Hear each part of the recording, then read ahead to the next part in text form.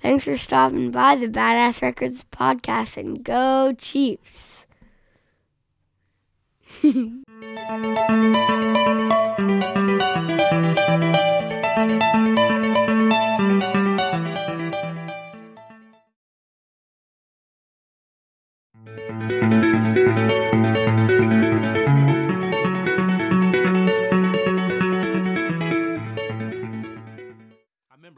As the basketball coach, but Roy Williams was my Jayhawk.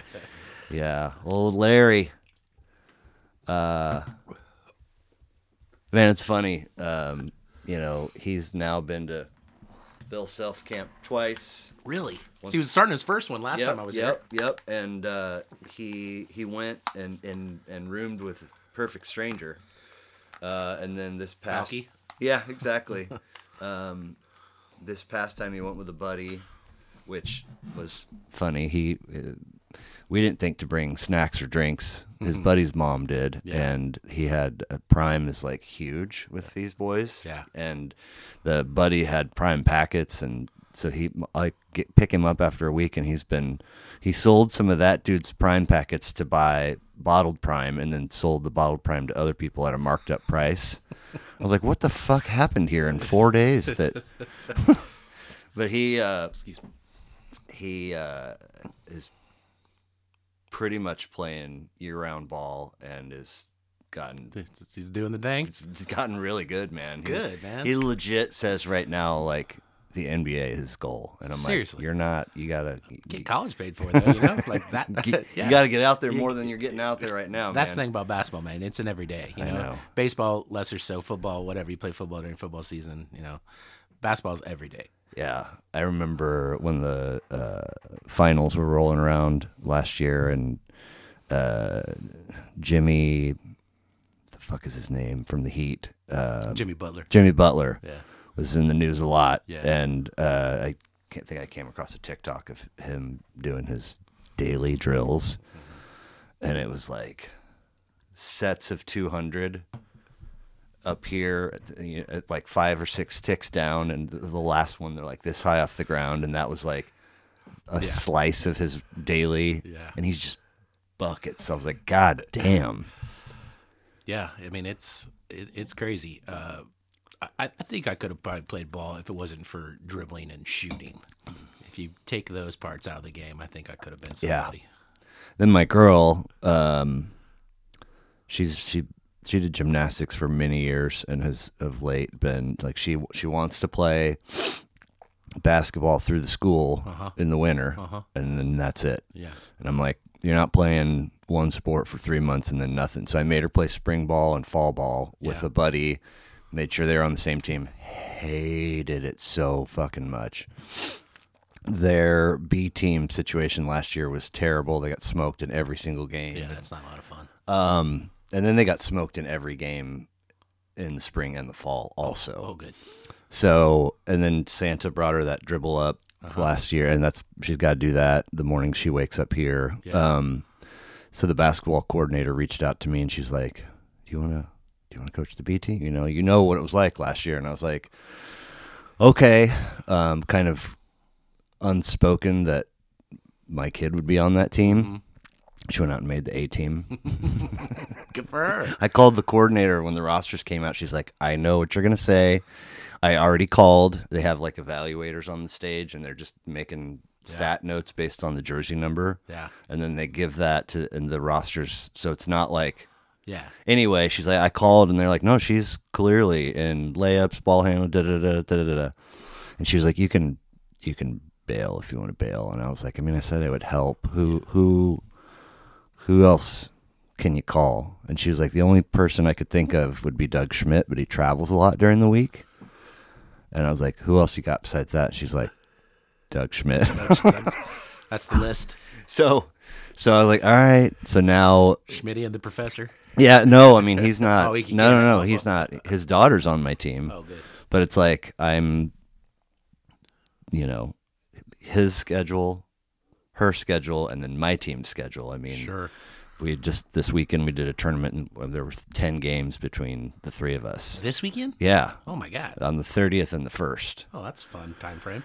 Yeah, and it's like, okay, and then this weekend regular season starts. So like I've got a doubleheader, or my team does, and one of those games overlaps with hers. So it's like I'm probably gonna miss most of her basketball. Sorry, honey. Yeah.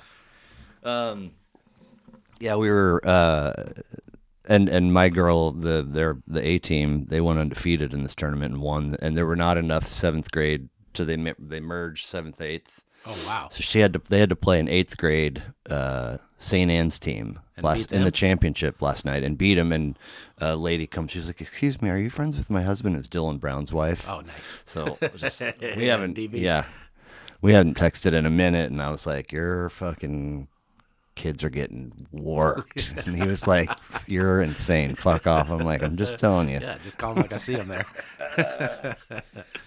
Oh shit! Incredible. What else? Not much. Been traveling for the holidays and stuff. Went up to the Chiefs at Lambeau, which was cool. That's right. I mean, until the game experience, happened. Until the game happened. But have you been up there?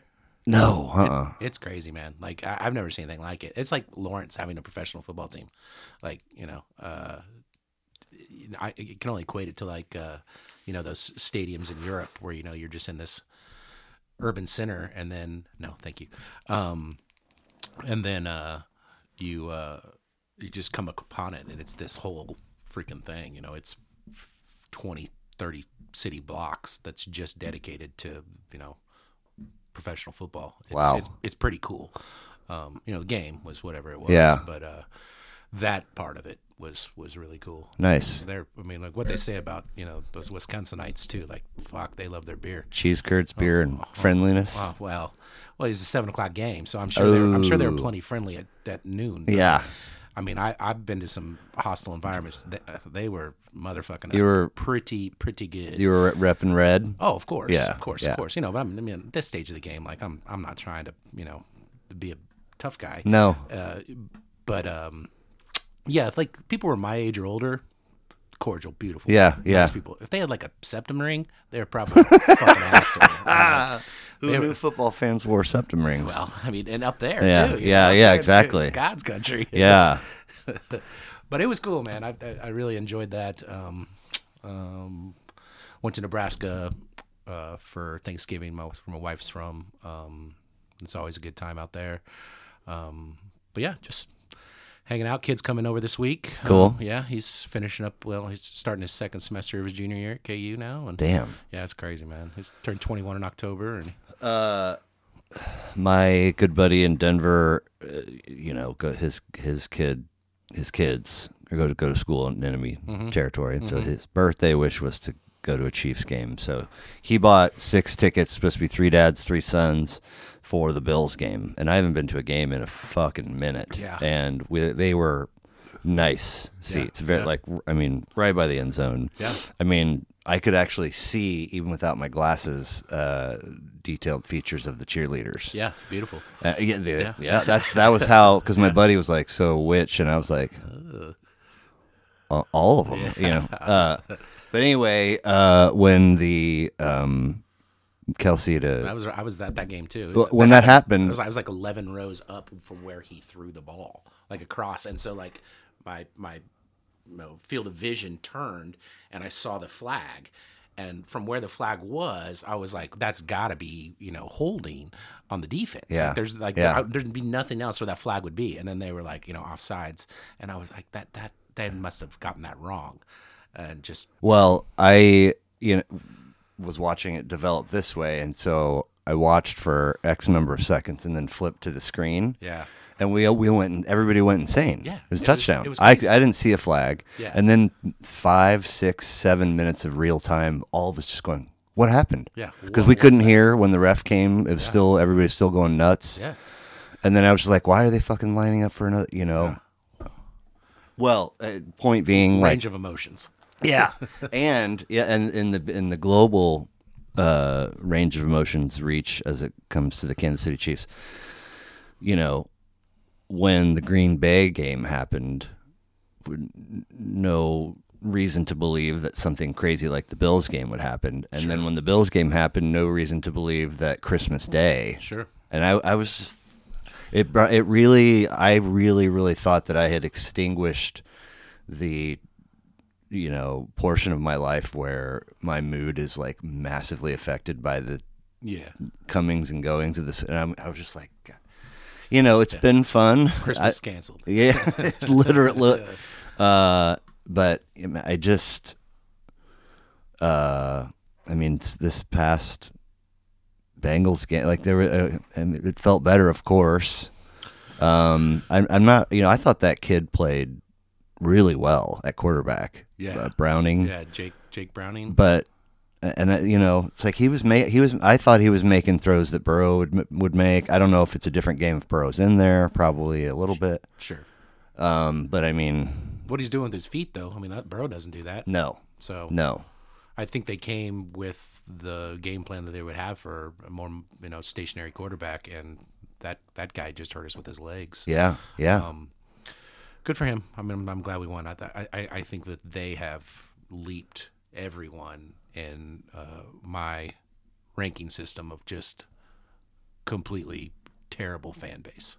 Like just, the Bengals. Oh my God. Okay, there were some around? Wait, you weren't at that game. No, but just being in the bar industry. My son was there. He went to that game. Yes, they travel. And they do travel. Yeah. Now. Yeah. Well, there's been smatterings every time they're in town that I see.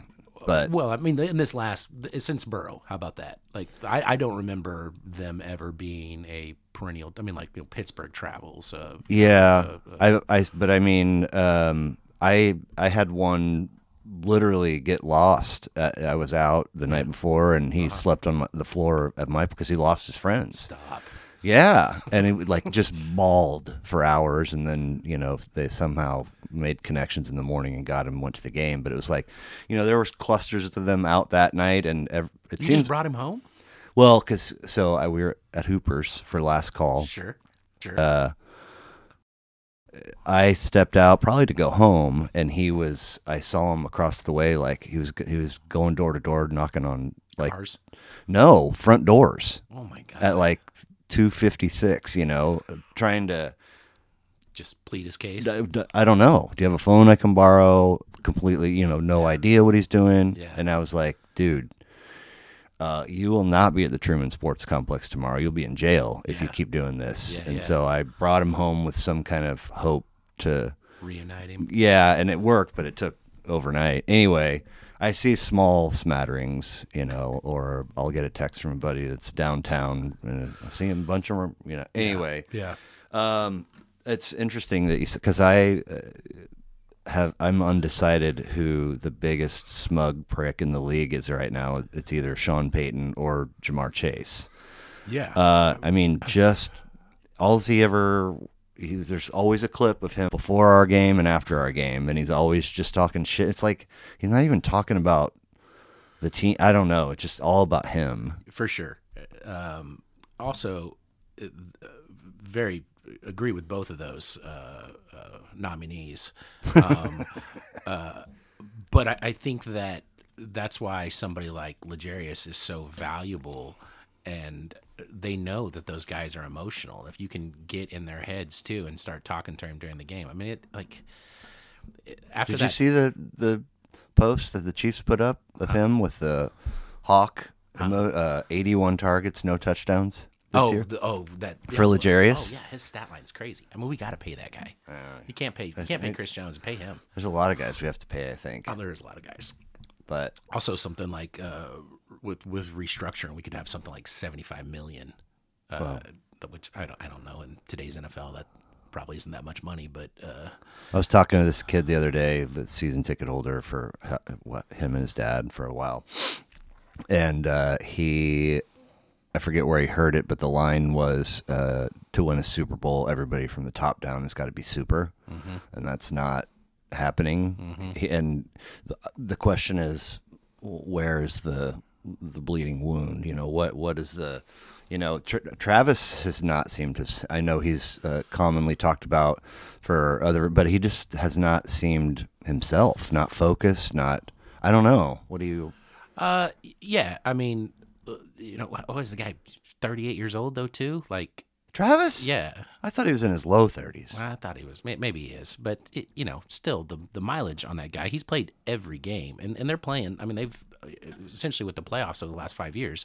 That's a whole nother season that these guys have played too. Eventually, you get tired. Yeah, and he taught. There was a quote from him not too long ago about 10 surgeries. Yeah, and how he still feels shit from each of those every single day. Absolutely. Like damn. I mean, he's such a big target too. Like he's not sliding out of people's ways. He's getting lit up every single time that he isn't getting out of bounds. So I got no problem with Travis. Travis still seems to care. There's still emotion there. Yeah, of course. I read today that Rashi Rice, that the longest play of our season, it was the wrong route. He saw something, but intentionally wrong route. Okay. But still, like I think there's something to be said for Matt Nagy and these play calls. Like I liked Nagy so much when he was back last year, and he was always like him and Mahomes seemed like bros on the sideline. I don't know if you need that. I don't know if you need. I mean, like all my coaches growing up, like I didn't like a single one of them. I respected them, but like I don't know if you need to be buddies with your guys. I think you have a good cop, and there's no better good cop than Big Red. I think there was something to be said for Bieniemy, for whatever knocks there was on the guy.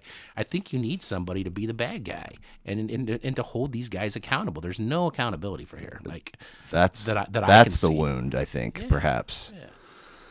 This cat was theorizing that Andy might be slowly checking out. I don't know about that either, man. Like I don't see that, but I do think that there needs to be.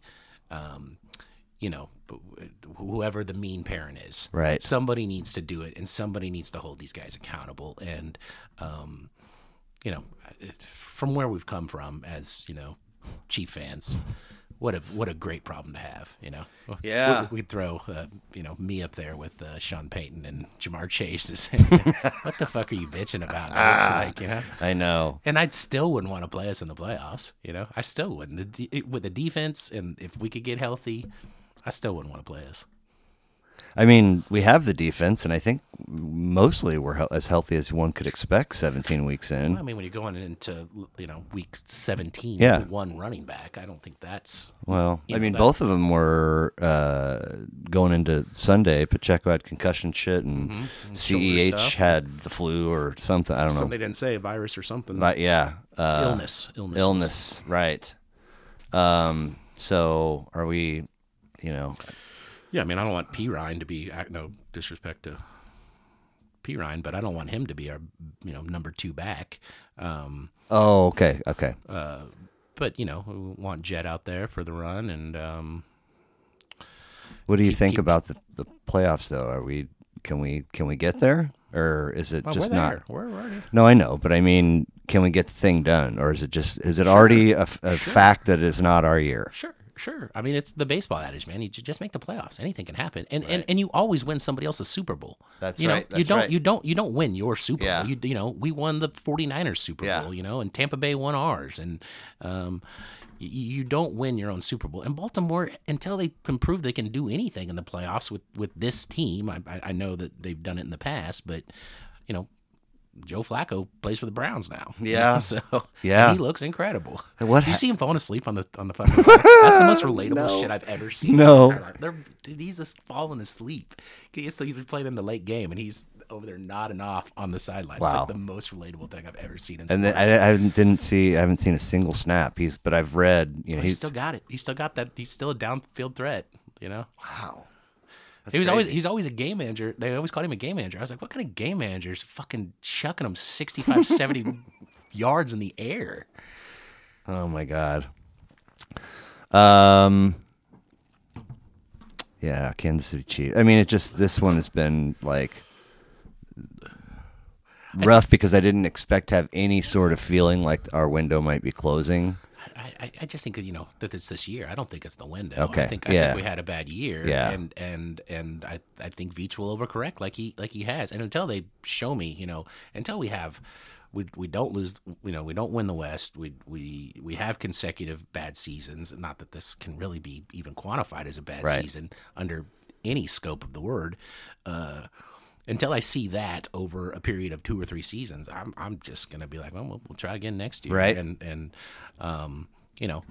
you just see. I mean, look at Philly. Like, what is going on there? I misspoke earlier when I did not include Nick Sirianni as. Fuck yeah. Holy did you see the clip of him coming through the Chiefs tunnel? Oh yeah. I hear you now, Chiefs, or something. Yeah, just And then the Super Bowl, just what do you do? buddy. Yeah. Come on, man. Oh boy. But our Royals are making moves. I mean, I know it's probably because they want the public behind them for this stadium, but I don't give a fuck. Summers are better in Kansas City when the Royals are For sure. competitive. Now, do you have a stance on ballpark stuff? Yeah, I mean, I love the K. I think it's great, but I would like to see some sort of. I've seen what downtown baseball does in other communities, and as a person whose livelihood is in downtown Kansas City, I am 1,000,000% for it. Okay. But I also have resigned the fact that billionaires usually do what billionaires want to do, and they're going to figure out a way to move it. So where's it going to land? I think that's the most important thing. Move it. They're going to play baseball somewhere else in 10 years. Like we're not necessarily move the team, Right, But right. They're going to have a different stadium. Be it downtown or elsewhere. Yeah, be it downtown. I don't think north of the river is really an option.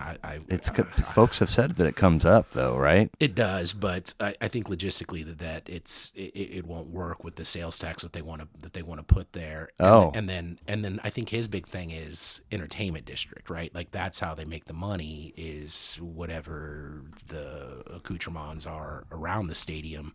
And I've never been a big fan of Power and Light, and so I would love for something to come and just kind of outpower the Power and Light. Like fuck those guys, right? Man. Fuck them, fuck all of that. Oh man. So, if I would like to see it stay in Jackson County, but not come to KCK. We'd love to have you. Sure. Yeah. So then, with the the K gets raised, and unfortunately, yeah. And then what with that spot? Then it becomes all Chiefs, Beach World. Buzzard Beach. I don't know what they do, but it becomes a destination what they've been talking about for 50, 60 years and never developed. Which is what? No disrespect to that Denny's and Christian Fellowship Athlete Hall of Fame. But and there's what's the hotel? That's like had the water park in it. It's all boarded up now. There are people staying there. Damn. I'd rather just sleep right here in my chair. I'll just crash over here. Oh my God. So what? Hotels and restaurants? Sure, all the above. Right there. Yeah. I mean, they have it in other cities that Dallas is well outside of town. Same with Super Bowl last year's in Glendale. Like that's not anywhere near. Phoenix is spread out, but now so then you do that, and your folks, your attendees are coming from KCMO, KCK, Joco, Raytown, all the areas right around. So we're just gonna go out here early and get something to eat there and drink, and then cruise over to the stadium, that kind of thing. Or then you do concerts and excuse me, the big concerts you do. I don't think it could be a 365 draw right now or anytime soon. But there's no reason why it couldn't be 5, 6, 7 years after development that all couldn't be mixed use housing. I see all these things out like in Parkville and where they're these apartment complexes, like where the new Char Bar is. Mm-hmm. Like you've been up there? I have. Okay. My buddy lives out at Lake Wacomis, and we have Thursday mandates. He comes down here, and then next week I'll go up there. But there's a little brewery up there called Boho. Shout out to Boho. They're killing it. And I just really see a lot of value in these mixed use spaces that are specially staffed with, local flair, and they're not just, TGI Fridays or whatever, you can put there, El Chirinos, whatever it may be. I just think it's really cool. And I think with rising housing cost and the way young people view buying homes and how they save for the future, let me speak for young people now, that's the future, right? Like that's something that's affordable and attainable, and kind of the next wave of what I see how these people spend their 20s and 30s. They're not getting married, they're not wanting to have children, and they're not buying houses. They can't afford them. Yeah, I think it's not because I don't want to. It's because we bought ours during the pandemic, and we must have looked at like 5 or 6 houses, and I was like, every time, like, you fall in love with a house or something, and before you can even put an offer in, it was bought. Yeah. Then you see it up for rent, 2 months later, and it was just like, it was heartbreaking. And when we bought our house, like I told my wife, I was like, if we don't get this house, then we're just gonna chill until things come back to normal. And I'm grateful we got that house because we love it, but two, I'm glad that she really forced me to do it. I didn't think it was a good idea, but if we would have waited another 3 years, like our house has gone up like 45% in value in almost 3 years. Wow. And nothing's changed, but my white ass fucking moving in there, like nothing's better about the neighborhood. If anything, it's gone down a few, but I'm so grateful that she really kind of held my feet to the fire. Like, we need to get a home. We need to get it now. We were living in a place, and the guy kept saying he was going to sell it to us, and I think maybe someday he would have, but it wasn't that day. So right. I'm glad we got that place. It's cool, and I love it over there. Like, grocery stores are good, food's good. It's fun. So the boy turned 21 in October, and is a junior at KU. Right. That's right. Yeah. And living in Larryville? Yeah. He's living over right off campus, like right where GSP used to be. It's a Jayhawk Apartments, I think. Okay. But he lives with 6 other dudes. No shit. Yeah, it's like this weird quad thing they have. Quad's not the right word, but there's a shared bathroom between 2 bedrooms, and then there's a kitchen, and then there's 2 or 3 communal spaces, and there's 3 of those 2 bedroom, 1 bathroom situations throughout the space. Okay. But it's a lot. 6 boys at that age, yuck. And I try to talk him out of him, but to his credit, he stayed his freshman year in the dorms, and then the last 2 years, he's been living with these dudes. And then him and his girlfriend are gonna move in together next year. Okay. How long has she been in the picture? He's had 2 girlfriends his entire life. And they've been together essentially since the first month of his freshman year. Oh wow. She's rad. She's so rad. She's from KCK. Okay. Yeah. So. Yeah, she's great. Couldn't be more proud of. Now she and you both will go into this home where all these boys live? I don't. You don't go in there? Fuck no. Not once. No, I make him. I'll get the groceries and stuff and give him a hug. And I've been in there, a handful of times. Is it gross? Yeah. yeah. But does she go in there? I think they probably spend more time at her place than they do there. But his little bedroom is fine. It's clean enough, sure. And his little bathroom is fine. But the rest, the communal spaces are just nondescript hepatitis waiting. God blessed. It's. I wouldn't. Who are these dudes? They're just other kids. Most of them from Kansas City. I think there's one kid from Lawrence. But just dudes he knew throughout. Okay. Because he was going to Blue Valley for a while. Yeah. And he kind of started taking people for granted, taking his mom and his stepdad, and kind of getting an attitude. So he came and stayed with Tara and I, and we sent him to East. Yeah. So he went from the most posh school in the district to, without a doubt, the poorest. Right. And kind of just learned some humbleness and how other people live, and what it can be like if you don't take advantage of these situations, these opportunities that you're given. And I think it was rough, and then obviously COVID happened, but I think he learned those lessons pretty quickly. So he has kind of a large swath of friend groups. Yeah. which is good. I don't know how these kids, their commonality seems to be That's why I was curious. what games they're playing. Like what they're playing online seems to be their most the thread that binds. Wow. But he's a boy. Like if you're friends when you're 10, you're friends when you're 100. Right. Like it's just Right. So I'm grateful that he's got some, a strong core friendship group, but I'm more grateful that he's got this young woman who really kind of keeps his, Cool. head on straight and like kind of holds him accountable. And Now, have you had a beverage with him since he turned 21? yeah, we went out for their birthday and we had some wine. He's not a big drinker though, Okay. which I'm grateful for. Yeah. He comes from a long line of drinkers, Yeah. so like and I talked to him about everything, that. You're predisposed to this shit, man. So like you really need to be minding it and watching it. Like I'm not going to tell you how to live your life, but just know that you come from a long line of drinkers, and a lot of it hasn't been very good, my own life included. So I'll be having that conversation too. yeah, but he likes reefer, and Yeah. I don't have a big problem with reefer, especially the thing is that it's illegal in Kansas. But he seems to prefer that, and I'm grateful for that. Chill. Yeah, exactly. Eat too many Doritos, but it's better than getting drunk. I don't know if you have many friends within this age group, but like it seems like these kids now don't want to drive, which seems to be very, very strange to me.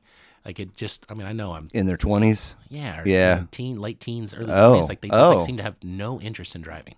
That's the ticket to freedom, baby. Of course it is. But it doesn't seem. It seems to be that their idea of freedom is defined a different way. Oh, wow.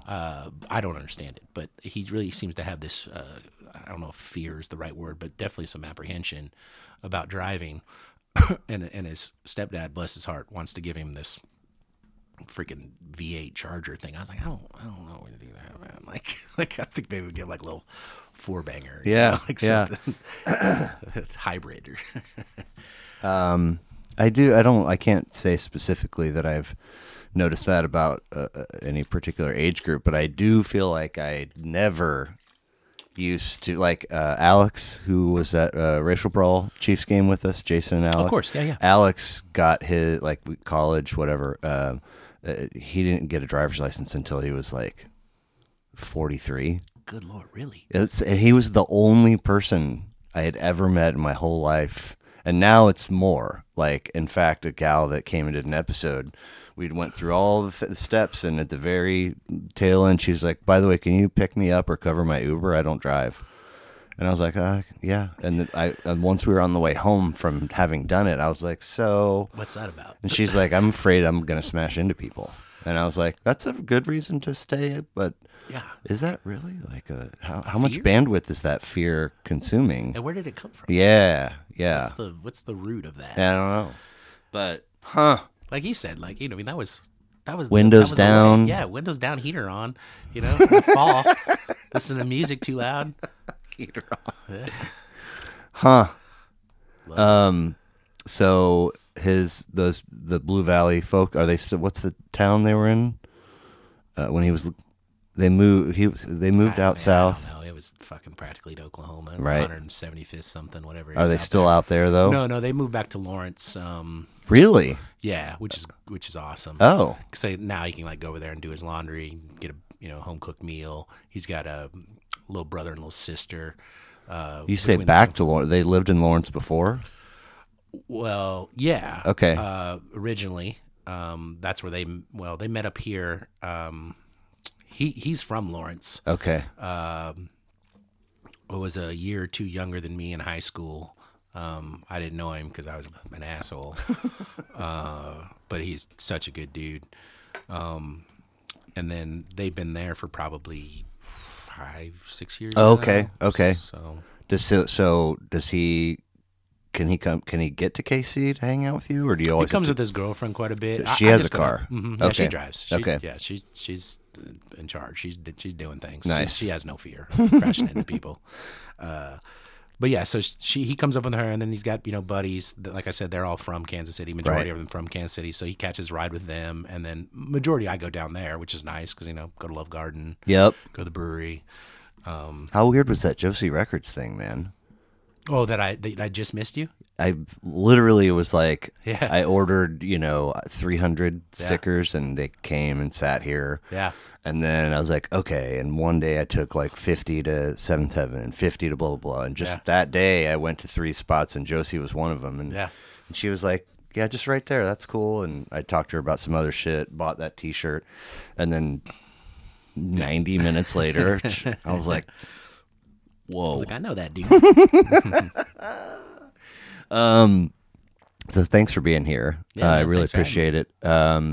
As I mentioned, May of 22, you were kind enough to come and record episode 14 with me. And if all goes well, this will be the Fox 101. Nice. Yeah. Love that. And I'm not trying to be any kind of way or weird you out or anything, but I've been surprised how many times people are like, so what's been the best episode, or what's one of your favorite episodes? And I'm like, it's kind of a weird thing to ask, because if anybody else that was on hears me not say theirs, they're going to be like, hey, but I laughed so much the first time you came, and your list was so great, and it was a lot of fun.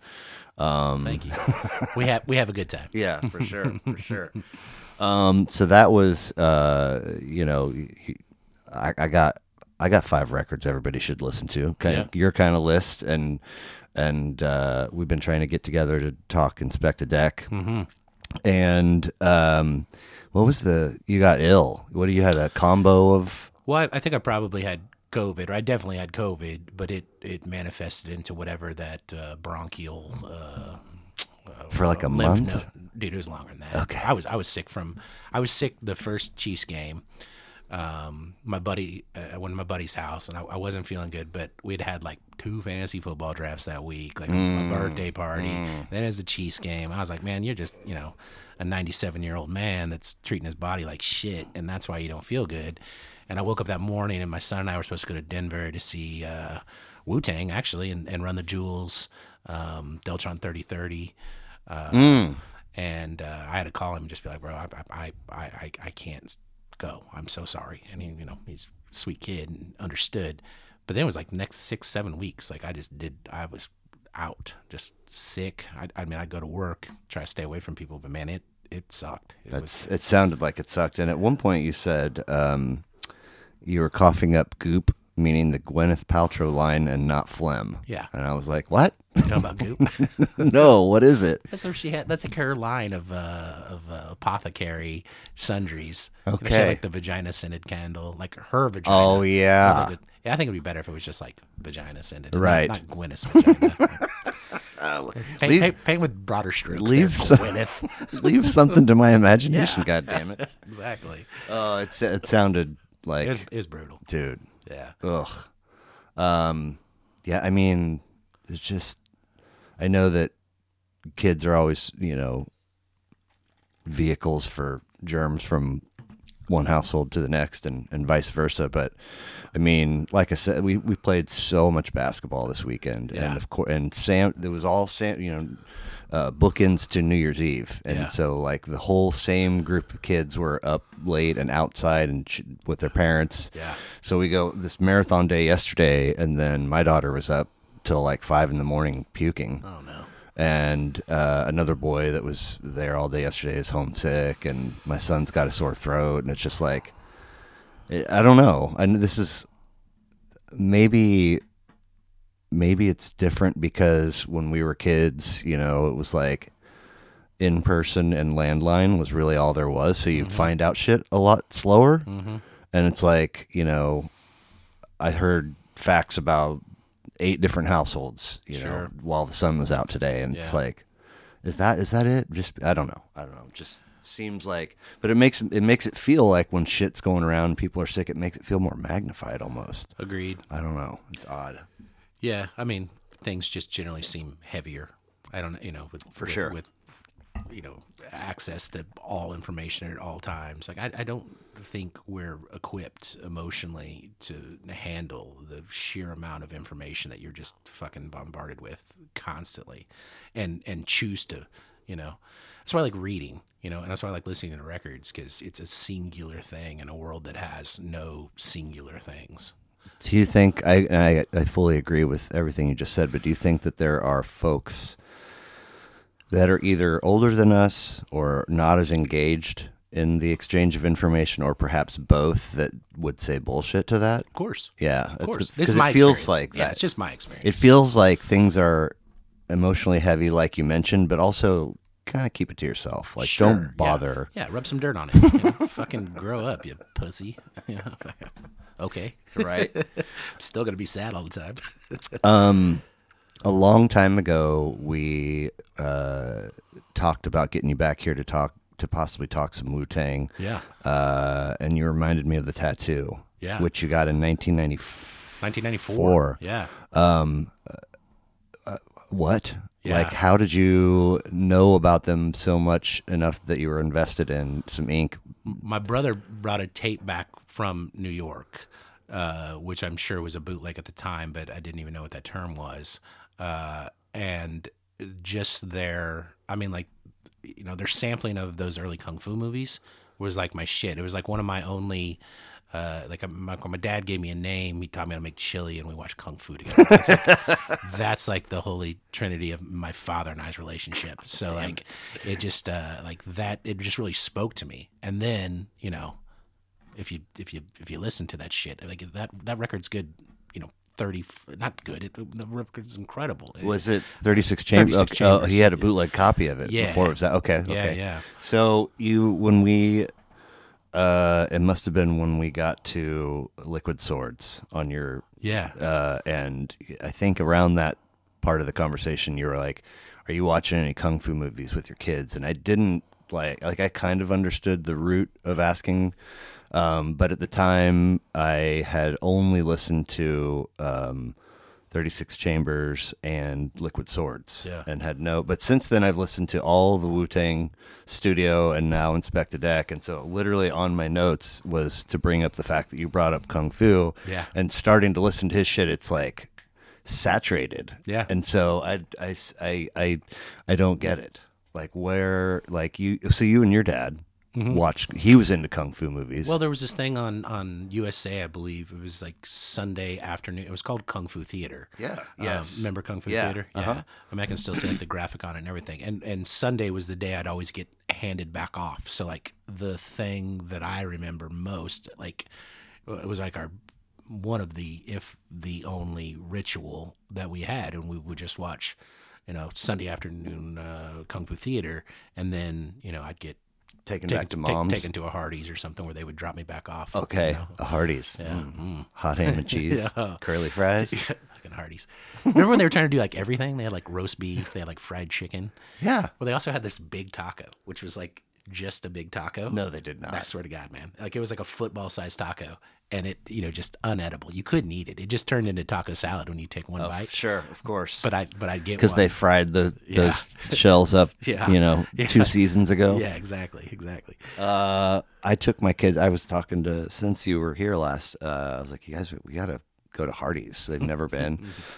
So we went to one, I don't know, like 103rd and Metcalf or somewhere out there, wherever the only one is, I think. And like every single, I was like, get, sandwich and fry. And then it was when I was placing my order was when I became like really aware of what the ticket was going to be. Yeah. And so I started like looking at what they had ordered, and then she punched in my sandwich, and it was like $7.79 or some shit for a fucking ham and cheese. I was like, what? Yeah. Is happening? Yeah. And it was, the food was okay. It didn't taste like yesterday. Yeah. Nostalgia wise. But it did, the whole experience felt different. Like they were friendlier, and maybe they brought shit. I don't know. But I was like, this is not what Hardee's was. Yeah. It's anyway. Hardee's was definitely like the more gruff, older brother to McDonald, whatever the cheerful grimace hamburglar bullshit was. Hardee's was none of that shit, man. Hardee's was like, fucking eat it or don't. Yeah. Man. Like, we don't care. Yeah. Wow. So when we were talking about doing this, though, okay, so Kung Fu. So that's a memory for you. What do you suppose did you grow up knowing kids that also watch Kung Fu? And not really, no. And so how does it wind up in the Wu-Tang fabric, do you think? I think that they did. Okay. I mean, they grew up idolizing, Kung Fu movies, and there was this tape culture, skateboarders, the original Jackass shit, Can't Kill Yourself. There's this really cool tape culture that was going around like in the early 90s, late 80s, where people would pass shit around because Blockbuster wasn't carrying Animal Chin or whatever it is.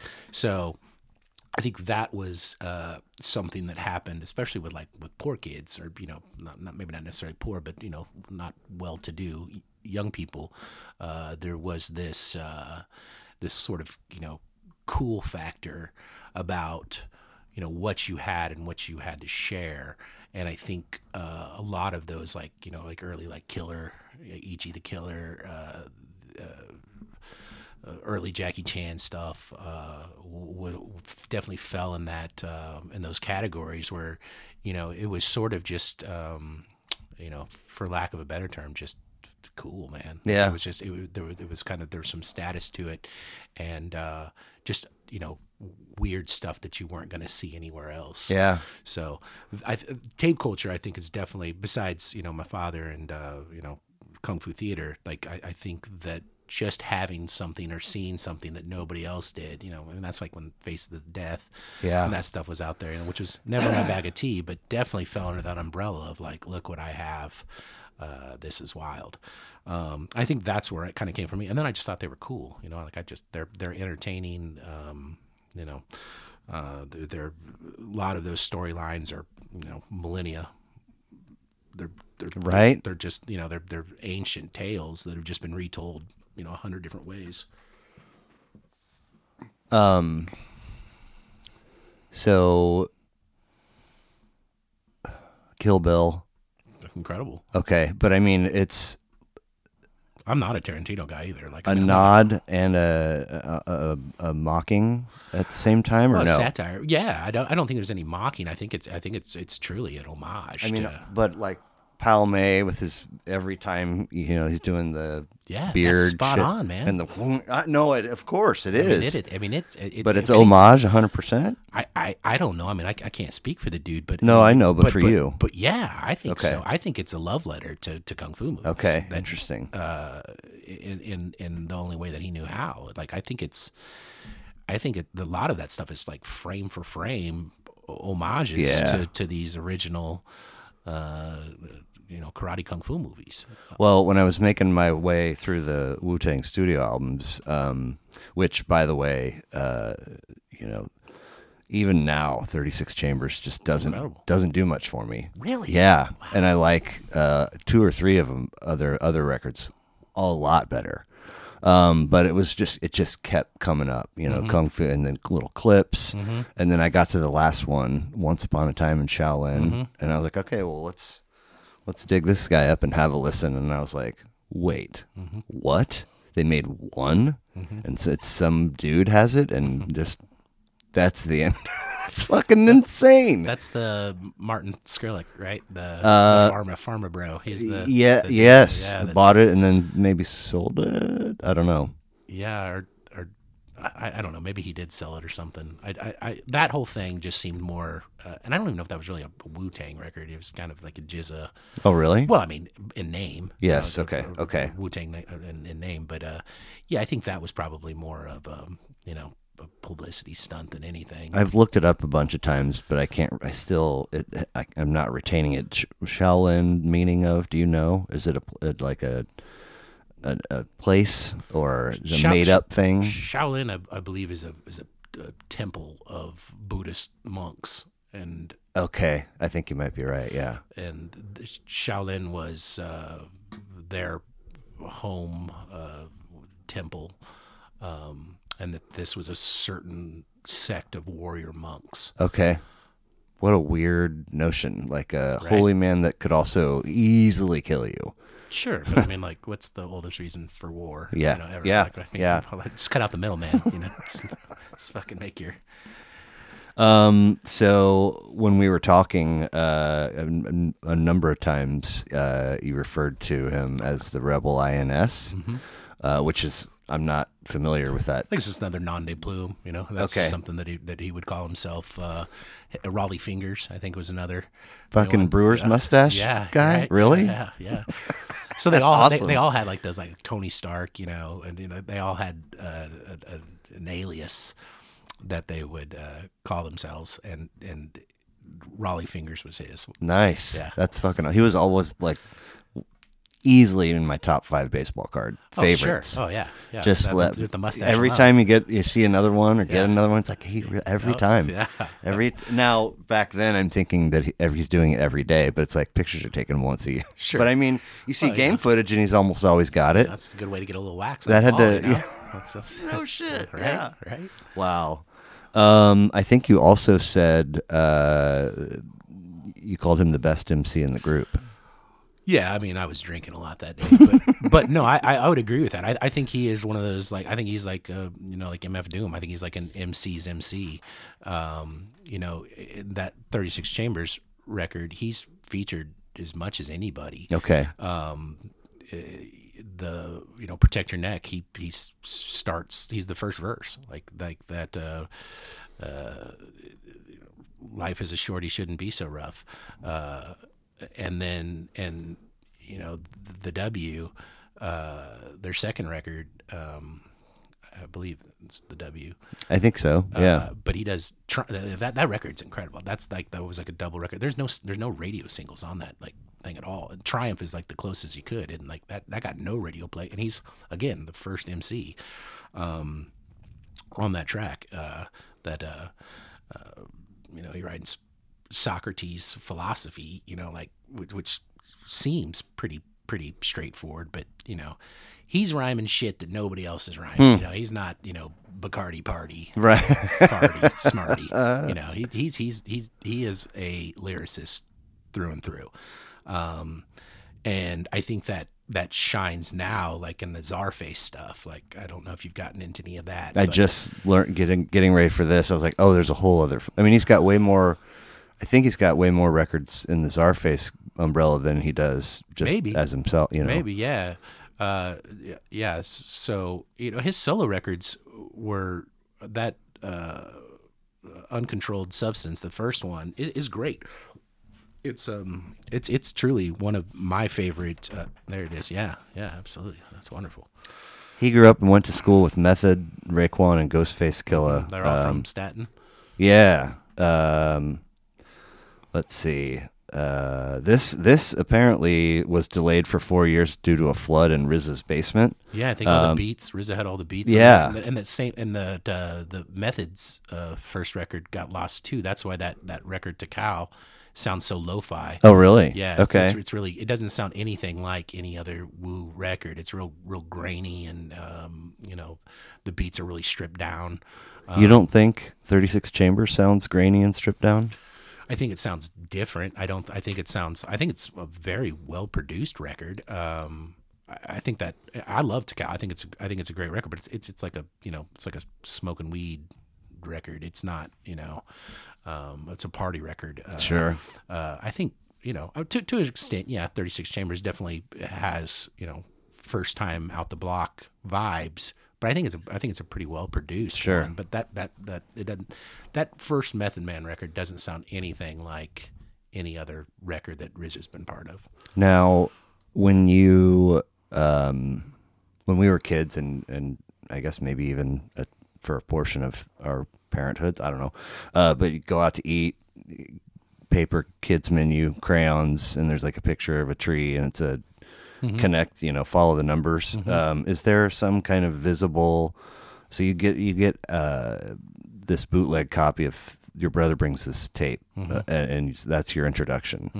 Is there a visible path that you followed across there? I mean, as they released them, I was there. You know, I mean, whenever Friday records were dropping, we were skipping class and going get records as they came out. And was that the case with everybody's solo shit too, or was that a later in life thing? Or? No, it was definitely solo. The first like 4 or 5, you know, the Method Man, Brooklyn Zoo, Old Dirty Bastard, Liquid Swords, you know, Cuban Links, Iron Man, you know, those first 5 or 6 records, yes, and then it you know, like anything, I think it kind of jumped the shark, and there were all these, you know, this Wu family umbrella, that, you know, really just monetarily I couldn't afford, dude, right? I mean, it's if you put the Wu and then everybody, it's 80 records. That's insane, and a lot of that I bet was in the first 5 years. You know, like I mean, I bet a chunk, 25, 30 of those were first 5-10 years of 36 Chambers. But yeah, I mean, like, you know, there was a lot of music going on. And while I love the Wu, like sometimes you just had to listen to your buddy's records too. Yeah, right. So 17 tracks, 66 minutes for this one, 1999. Was this pre Shark Jump? Did you hear this relatively soon after it came out, or?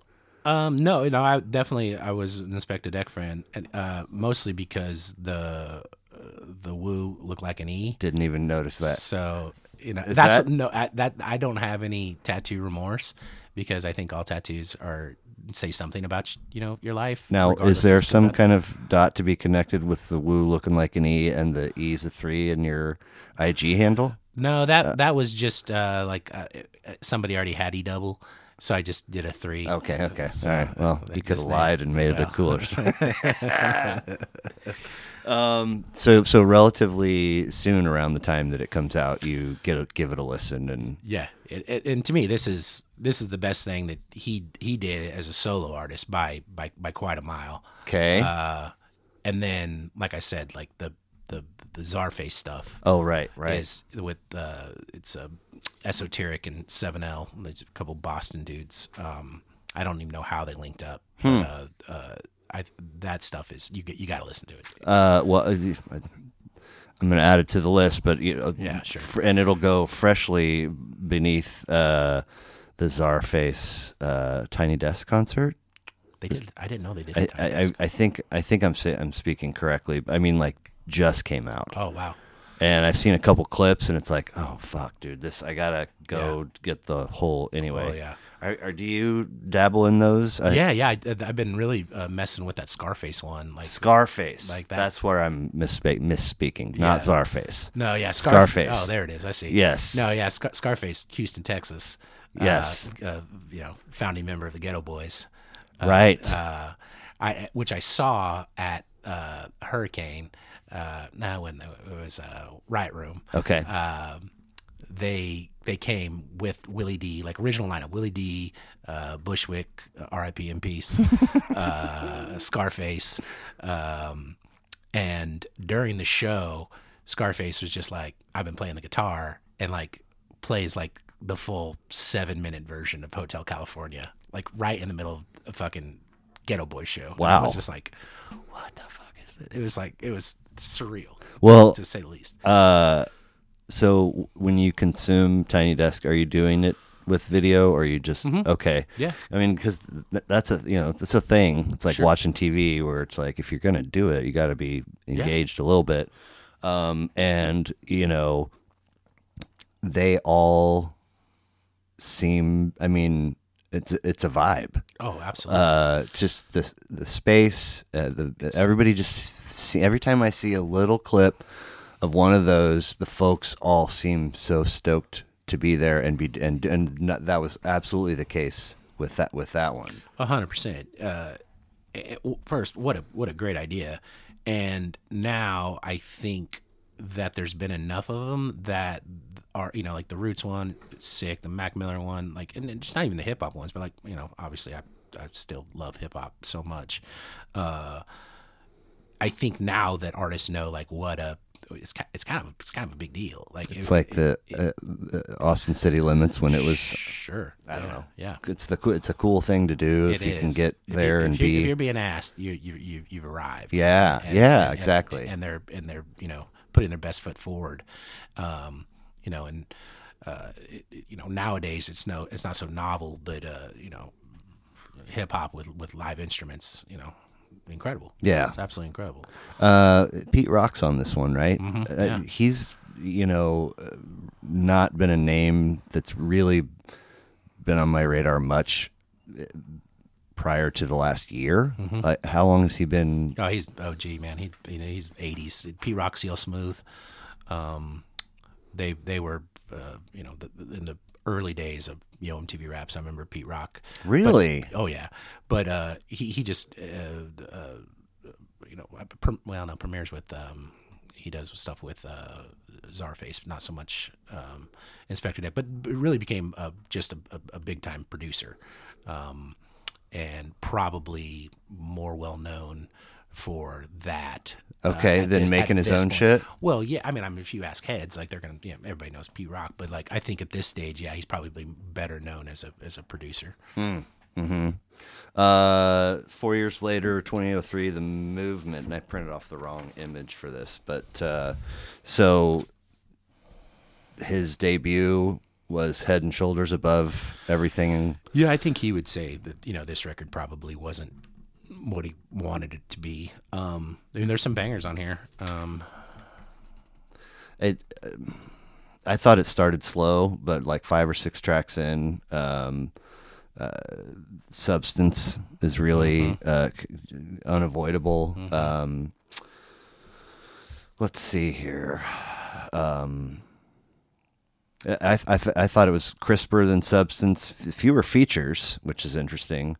Track 7, it's like that, and then track 9, You Want to Be like, and then all of a sudden, this is when he starts producing too.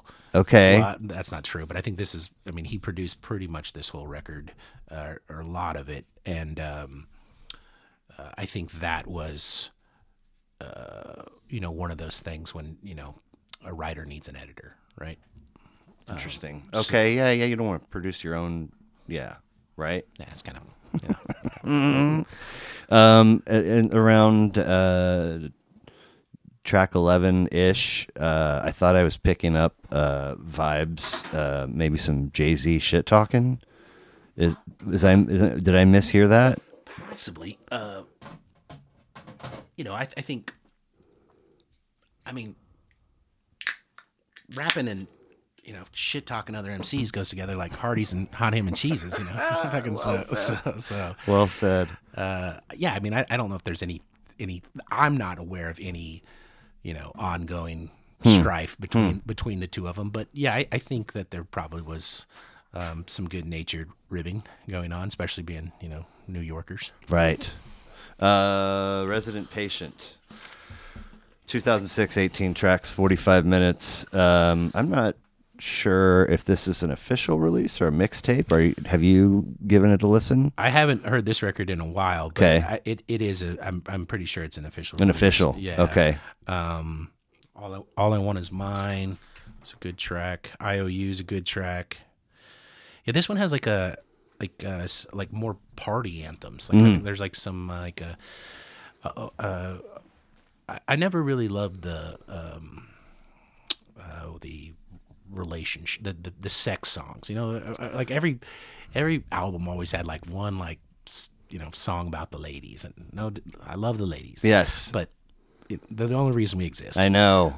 Fuck, just keep it off the record. I know. I thought about that when I was writing that down, and in the last episode,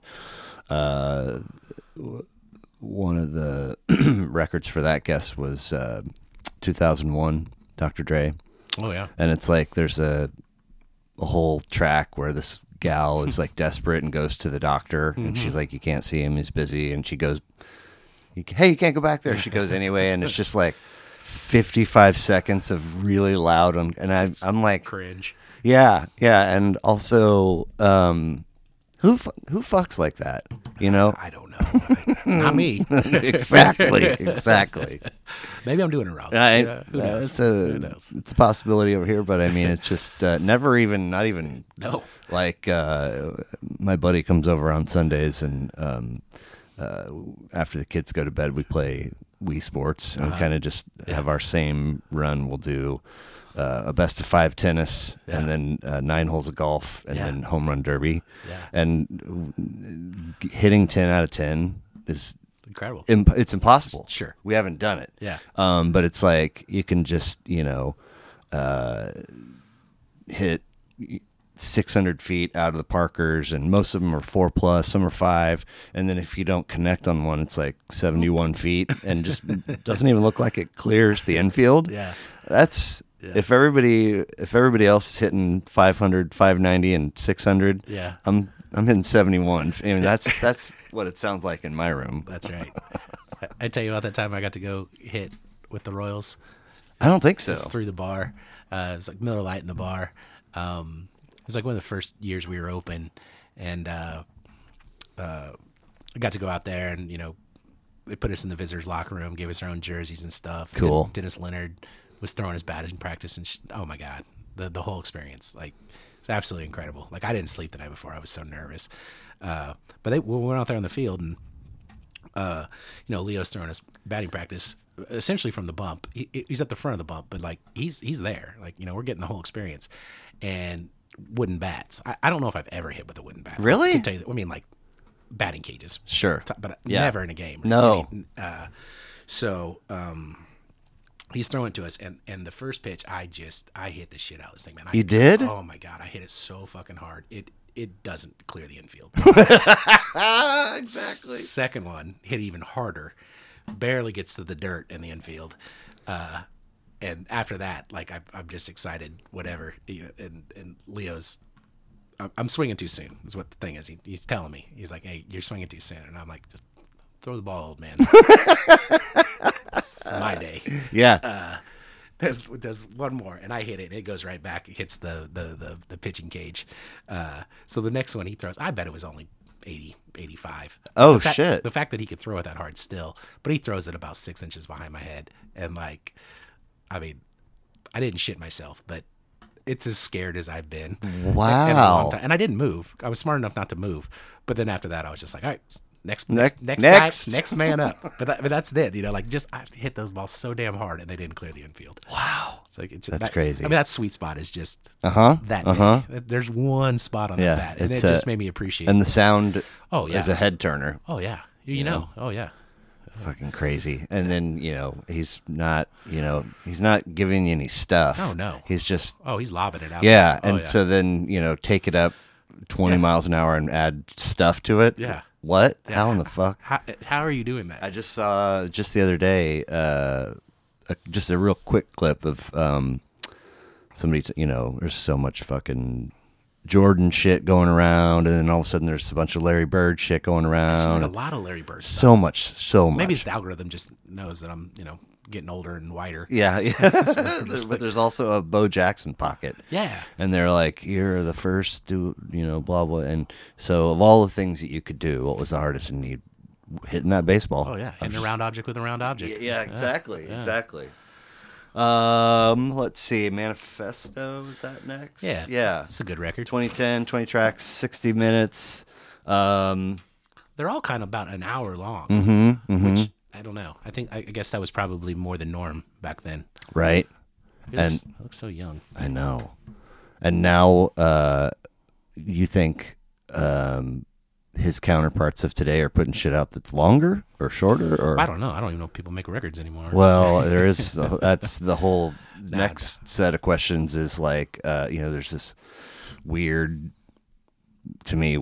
pocket of people that just singles, records EPs, and it's like, you're supposed to do that like every now and again, but the record should be the go-to. Yeah, I mean, that's the meal, right? I mean, like that's how you have a healthy meal is you ingest all of it. You get the Brussels sprouts along with the the barbecue chicken. Yeah, like you get it all, and that together makes it up. If you're just constantly eating, the protein, like you're missing out on so much. And Yeah. plus, it's not healthy. No, So no. And, that's the way I look at it. and also, as much as I love and appreciate and I'm grateful for streaming, but physically having it and holding it and admiring the album art and reading the liner notes, and maybe there's lyrics, and maybe so and so produced. I know that dude from such and such. Like that's all part of it too, right? 100%. Yeah. I mean, I think you're either in in one of those two camps anymore. Like either even people that were in physical music have, just for ease and convenience, have gone over to streaming. But I would like to think that they're still listening to records and Right. not just whatever the single is or whatever the label is Pumping giving out you. there. Yeah, is trying to convince you is what's going to move this unit. But yeah, I mean, for me, I'm still in a record store more than I'll admit on here because my wife might hear this. But I'm a frequent flyer. And so he's doing, he's kind of for 3 or 4 there, every couple of years, every few years, every 4, and then like 10 years really for Between this and the last Chamber one. number 9. Yeah. 2019, 13 tracks, 40 minutes. I thought it was good. I guess the time off is because he's producing other shit, or Yeah, I think he was producing a lot of music then too. And then there's there's several Wu records in between there too, like at least 2. fair, and then Czarface shit. Well, right. Czarface has really been in the last 5 or 6 years, I would say. Okay. They just put out a lot of content in it. Like I think that they realized pretty quick when that first record came out that they had something that was really, really cool. There's a lot of like wrestling, pop culture references. Really? Dude, it's so good. Really? It's so good. Okay. Shit. All right. So, but this one, thumbs up. Yeah. Yeah. I mean, like, it feels. I think all these records are trying to recreate the first record, and I know you said this wasn't your favorite, but I think that. No. I like this a lot. Okay, good. It's 36 Chambers that has never Really resonated. Yeah.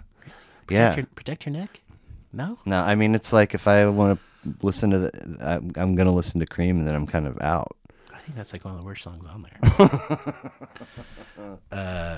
I don't know. Maybe it's because I just heard it, 7 million times. Exactly.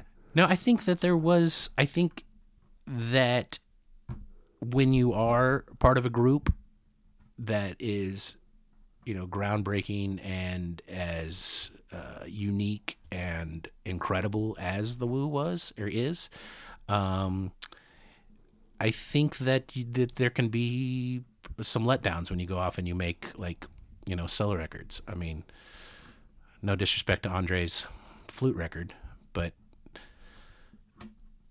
maybe that's what you do, right? Maybe like you just go in such a different direction that you don't have to live in whatever the public is wanting. Andre meaning Outcast. Yeah, like Big Boy. That did you listen to the fruit record? No. How old is it? How long's it been around? It's only been out for a month or 2. Okay. But he's been like on a lot of other like new age and records, just and hip hop and soul, R&B, whatever it may be, rock. He's done a lot of cameos, like playing the flute. Like the man just like, I don't know, like good for him. We should all have hobbies, right?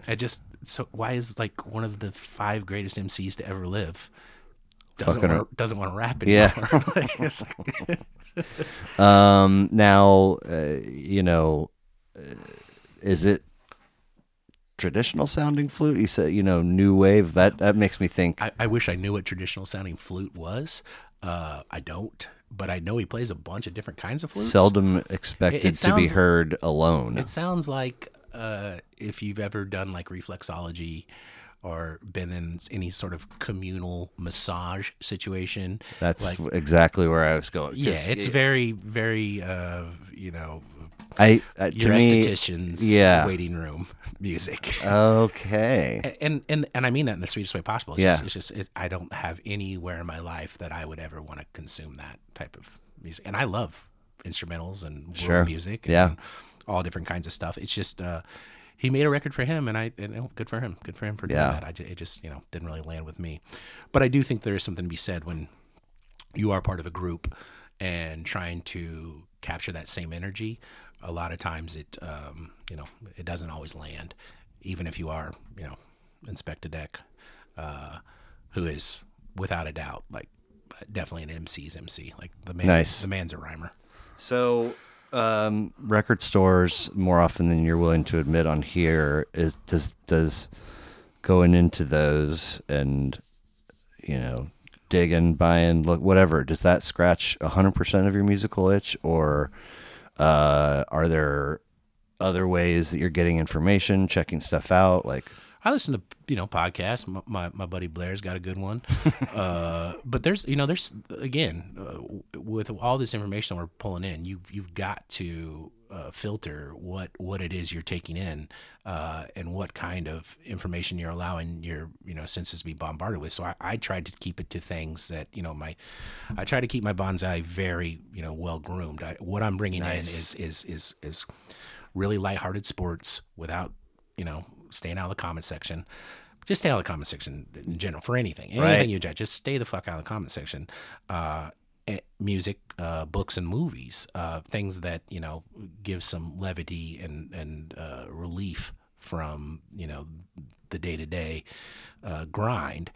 So yeah, I mean, I stream. I got Apple Music. Yeah, but I mean, do you come across such and such guys posts that are like, these are the best 25 albums that came out this year, or articles? Or is it all self-discovery? I think it's if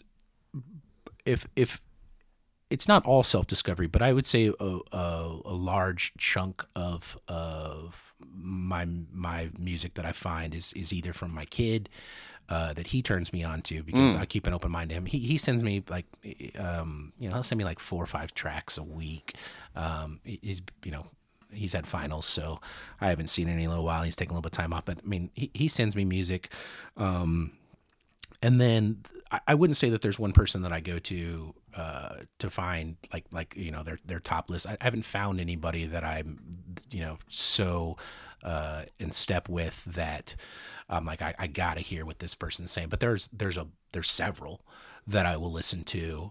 My problem with streaming though is that if I can't get hooked like in that first like minute of the whatever. They say these are the, because like on Apple, they have like that little star next to it. So I'll listen to like those tracks. And if like, I'll listen to, whatever the 2-3 songs they have the star on it. And if it doesn't catch me like within that first minute or two, then I'm just You go to the star instead of starting with track 1. If it's somebody I'm not familiar with. Okay. Interesting. Just to kind of hear what it is, because there's so much. I know. So much. So if you're out and about and you pop into one of these joints and you're going to make a purchase, are you ever purchasing something by somebody you've never heard of prior to that? Yeah, when I started building my collection, that's what I always do. I would get a record that's like like a seminal, like a keystone record,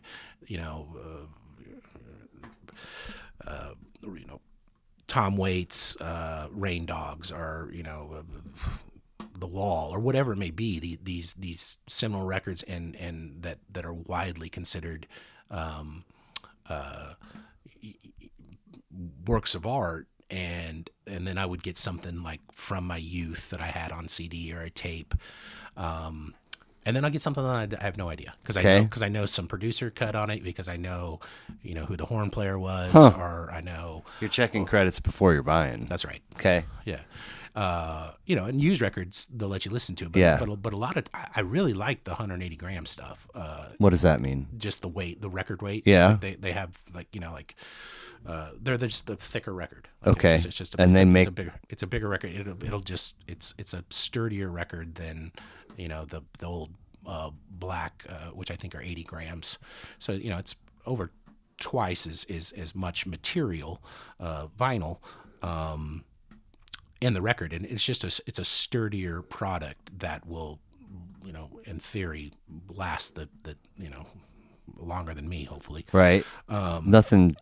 There's no variation in sound though. Mm-hmm. There is. Oh yeah. So are you only buying the 180s? Well, I mean, I'll find if I have the option between, unless it's like a first press, and I'm not really even like a first pressing guy. Like, I have a couple records that are that way. I have a 36 chamber that's first pressing,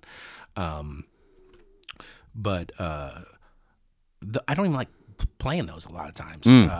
They don't sound as deep and as rich, and a lot of times I'm consuming music through headphones, so I want that warm sound. I just nothing sounds like vinyl, right? And I'm not saying that there's other ways to consume music, because that would be silly, but it is my preferred method. I get, like you said, liner notes and touching. Yeah, it's the best tangible form. Have you, generally speaking, if you've taken a chance on something that you were completely unfamiliar with, and then it turns out you don't really like it, do you keep it? Mm-hmm. Or okay, you're not getting rid of things. That's my wife and my kids. Okay.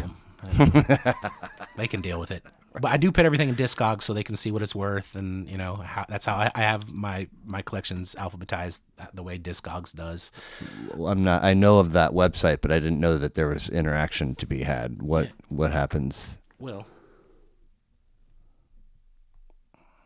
this is good radio, right?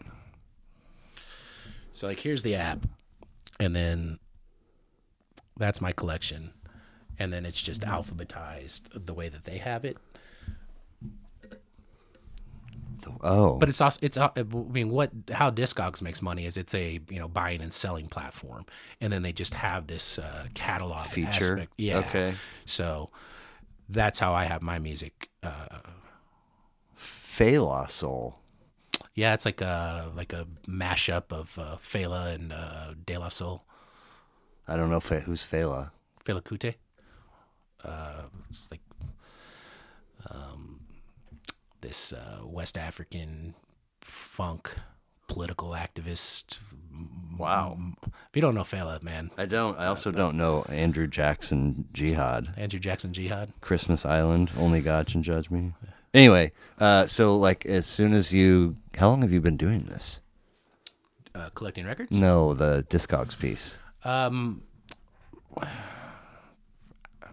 10 years. 12 no years, shit. 12 years. So right away, like day of buy, more or less, you'll get them plugged now. in? Yeah, me and my son did it like one summer when he was off. At that time I only had probably 500-600 records, but still, like, to go down and catalog 500-600 records is a feat.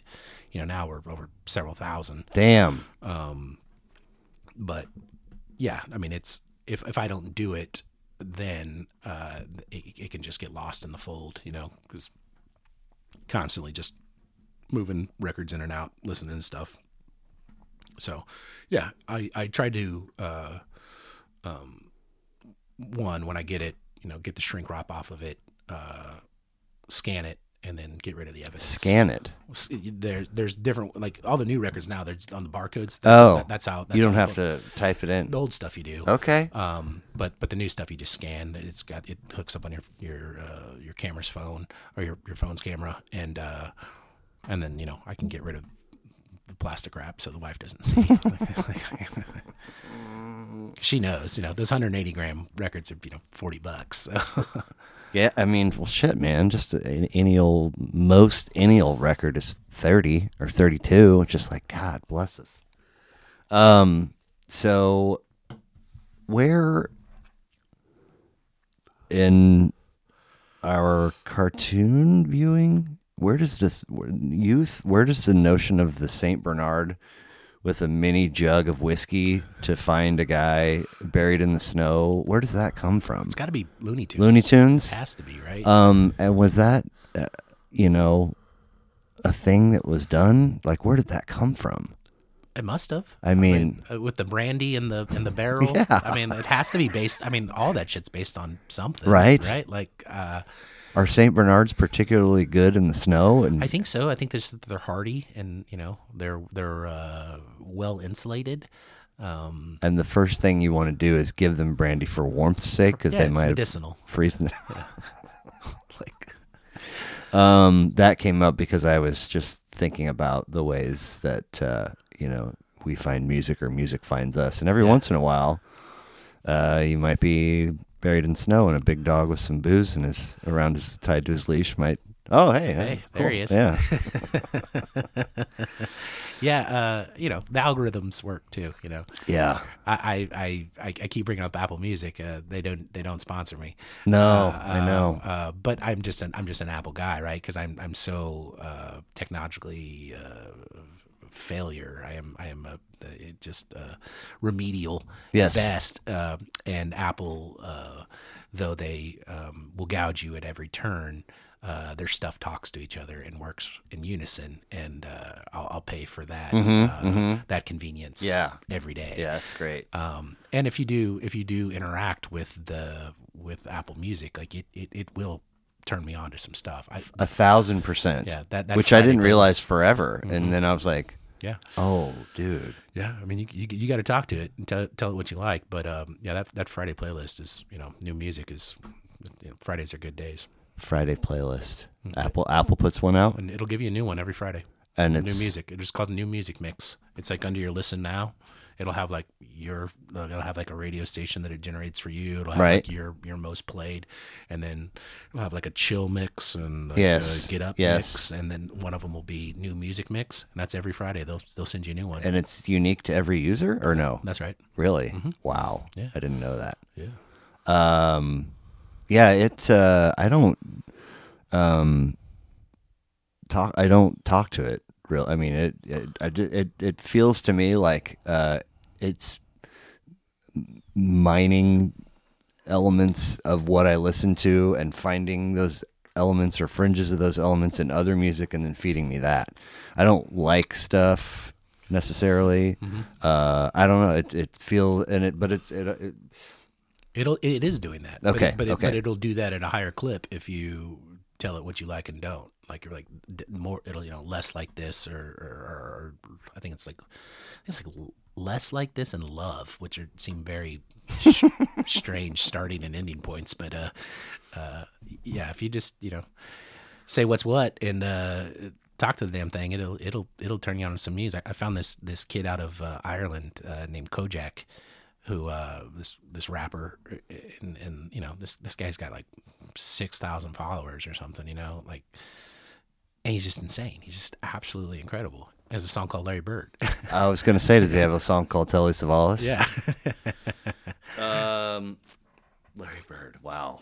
It's like phonically spelled too. It'd probably piss you off. Oh, It's like I can get behind. KOJQ. I mean, it's bad. It's pretty. It's looked on phonics fucked him up.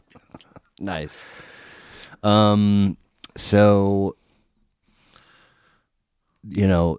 as information continues to come in at the clip that it either, you allow it to come in or it's available, however you want to frame it, stuff from our hardwire, from our own pool of experiences, some of it, for me at least, is evaporating. Like, I was for a good long while known as a guy with a good memory, and I think I'm fucking C minus at best these days. And I think most of it's still accessible, but Sure. the cloud of haze is It's ever expanding. exactly, and so How you deal with that? I mean, it's not an issue. I just wonder that, because the notion of how marijuana was acquired when we were young compared to today, it's like eventually all of the transactional memories are going to everything but fade.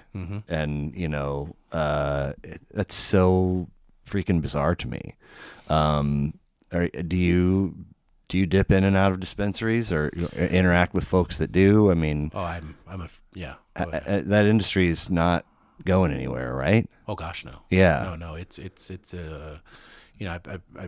saw on Reddit today, and they were talking about something like as many as 12 new states will go fully recreational this year, and not to get too political or anything, but I really have high hopes for this administration if they are reelected, that there will be legalization on a federal level, because it just Really? it doesn't make sense anymore. I think he probably would have done it this first term, but I think it's probably going to be a running a point of heightened to get you to come out and vote that there will be some sort of legislation. I mean, we got to get the banks involved. That's decriminalization. That's the hang up, right? Yeah. And why is that? Because it's profitable to keep it illegal. I mean, For real? Yeah, the drug companies don't want it, and they have the backing and the lobbyists behind it. I mean, I'm not a conspiracy theorist, but it is more profitable to keep us hooked on fucking shitty pain pills that ruin lives and families, as opposed to just letting this plant be legally accesses, and then set up a system of distribution and taxation, just like you do with tobacco and you do with alcohol and you do with fucking guns. And and you stop putting people in prison for nonviolent offenses and ruining families. And like that's what this problem is and stuff. Like I was up in Detroit a couple years ago, and they legalized in Michigan, but there's still no dispensaries kind of like in Detroit proper, like downtown, because here's this whole community that's just been completely decimated for fucking weed. It's just ridiculous. How? Well, just arrests, 20, 30, 40 lifelong convictions or sentences for possession of marijuana, which Detroit. Mm-hmm. I mean, but are they unique to other large cities in that regard? No, I don't think so. I mean, it's legal in Illinois. I think that there's the same problem in Chicago. But I remember the first time I got arrested for marijuana in Lawrence, and I'd had marijuana taken from me 10, 15 times. And I remember when, I was like, they got my shit, and I was like, all right, fellas, have a good night. And they're like, well, you're going to jail. And I was like, for what? They're like, for possession of marijuana. I was like, you're going to take me to fucking jail for pot? How much? I don't know, quarter ounce or something. Not a lot.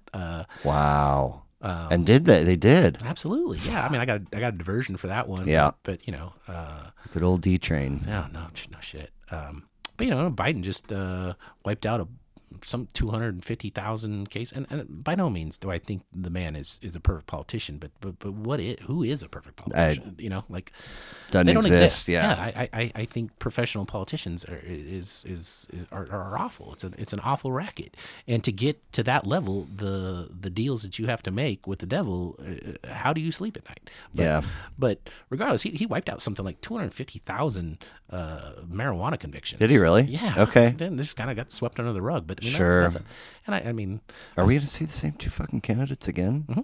Mm-hmm. With all the legal stuff that has gone on for Trump, though, how? I don't know. Okay. I don't know how they would allow that. I don't know how the grand old party would want that. Yeah. It's so sad, and this two-party system is a joke. But the fact that we're going to have these fuckers go again, like what?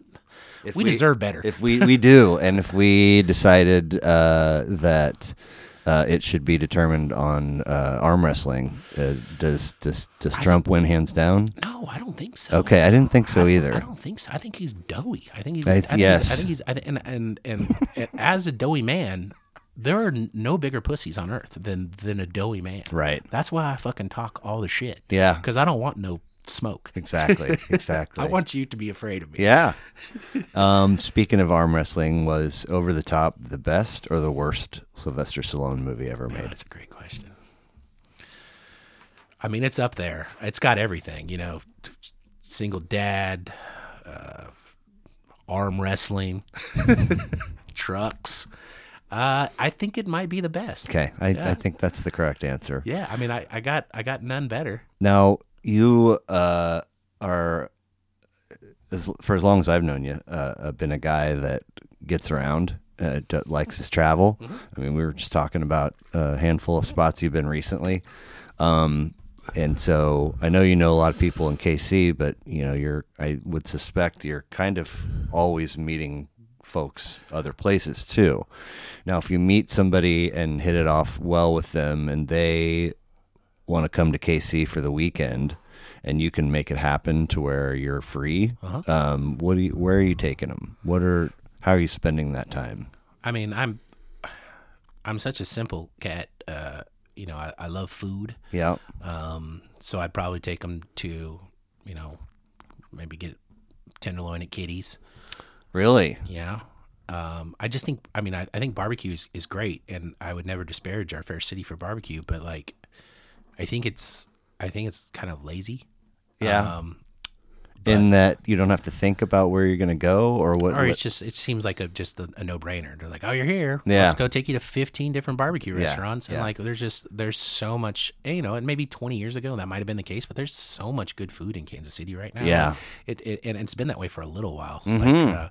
Like Clay and Fire is phenomenal. Clay and Fire. Mm-hmm. It's like the chef is calling it like Near Eastern, but it's like turkey hungry, Iranian.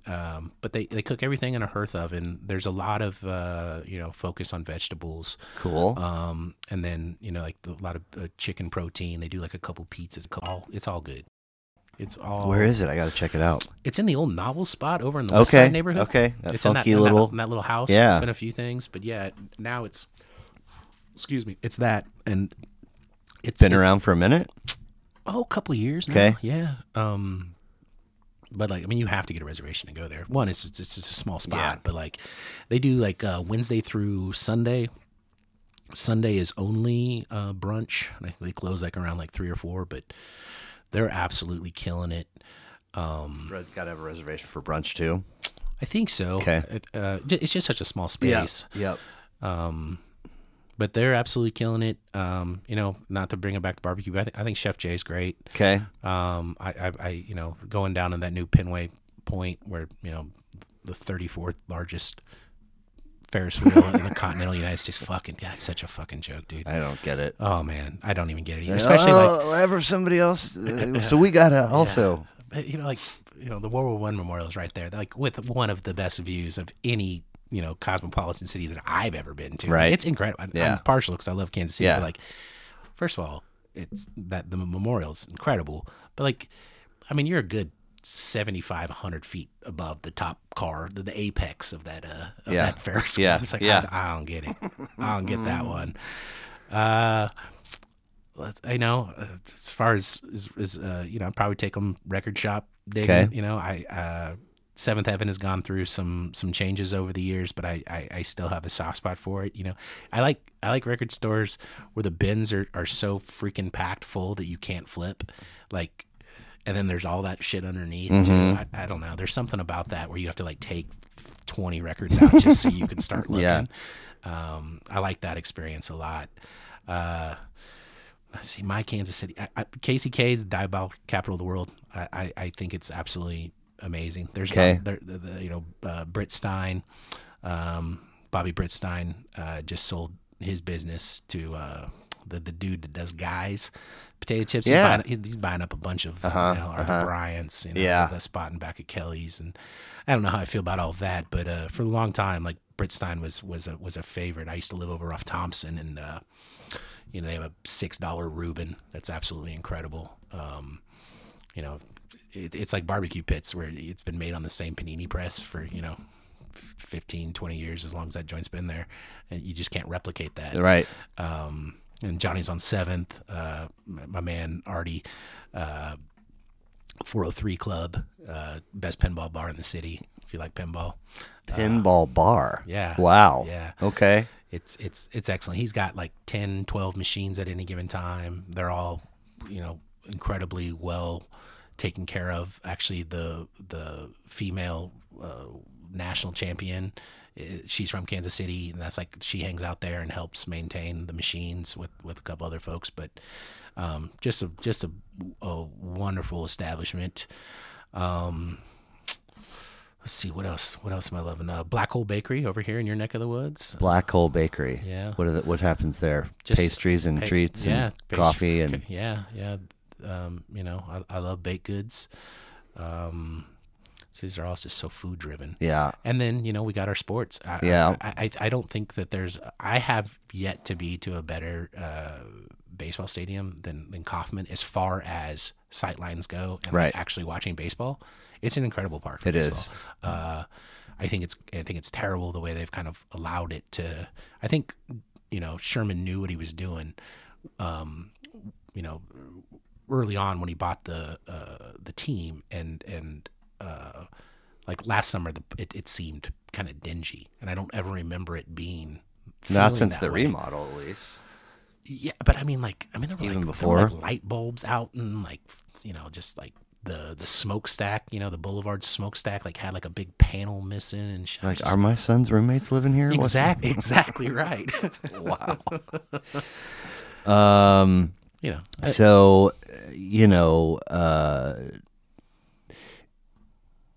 going to do you get out to see live music very much?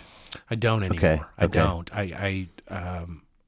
I went to the Badu concert a couple years ago, and it started off. She was, I was like in tears, just not because I was sad, but I was just like overcome with emotion. Yeah.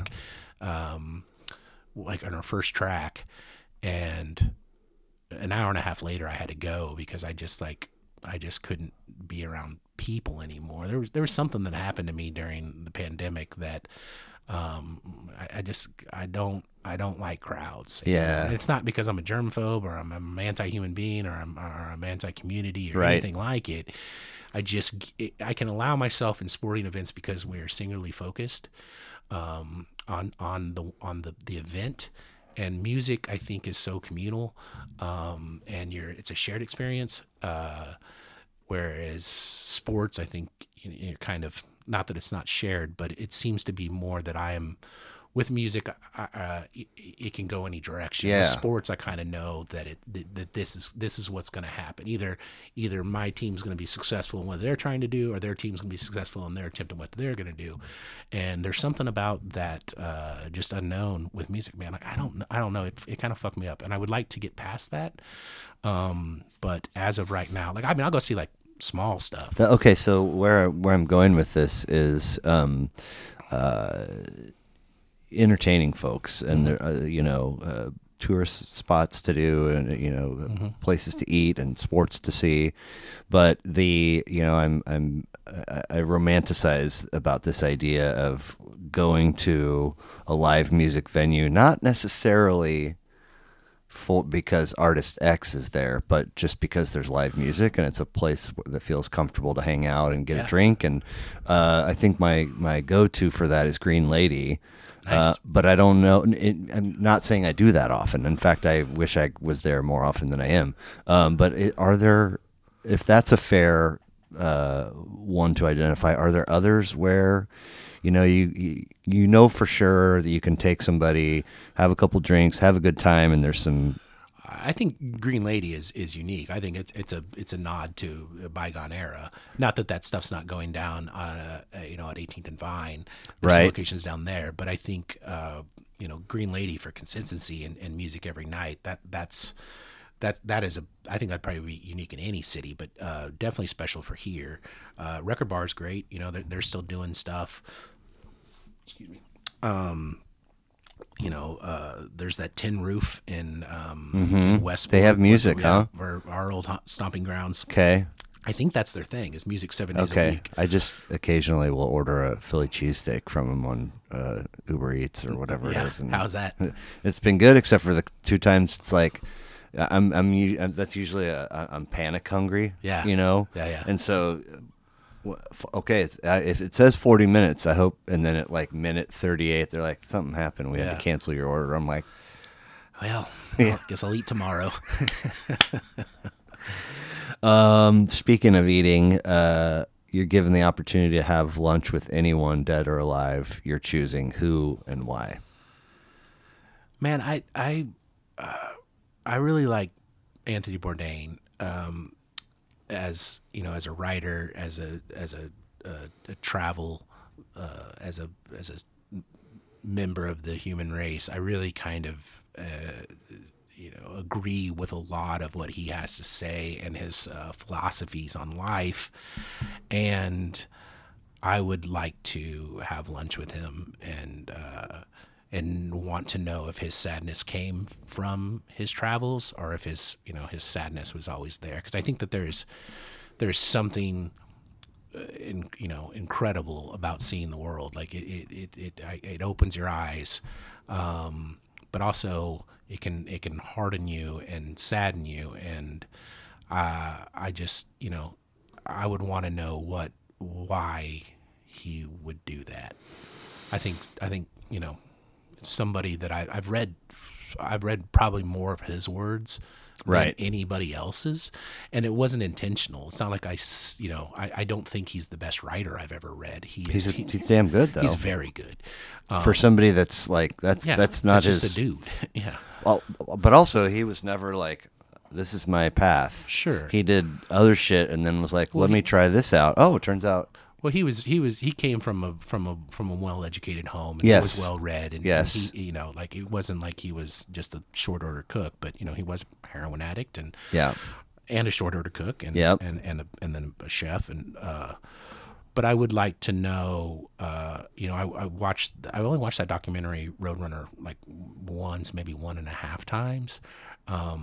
About him. Yeah. Okay. But it was, there was a lot of stuff at the end about his girlfriend at the time, and it seemed to exasperate his sadness. And I just, What did their relationship end, or? Yeah, she left him. He got kind of weird and possessive, and I think that there was definitely an age gap there.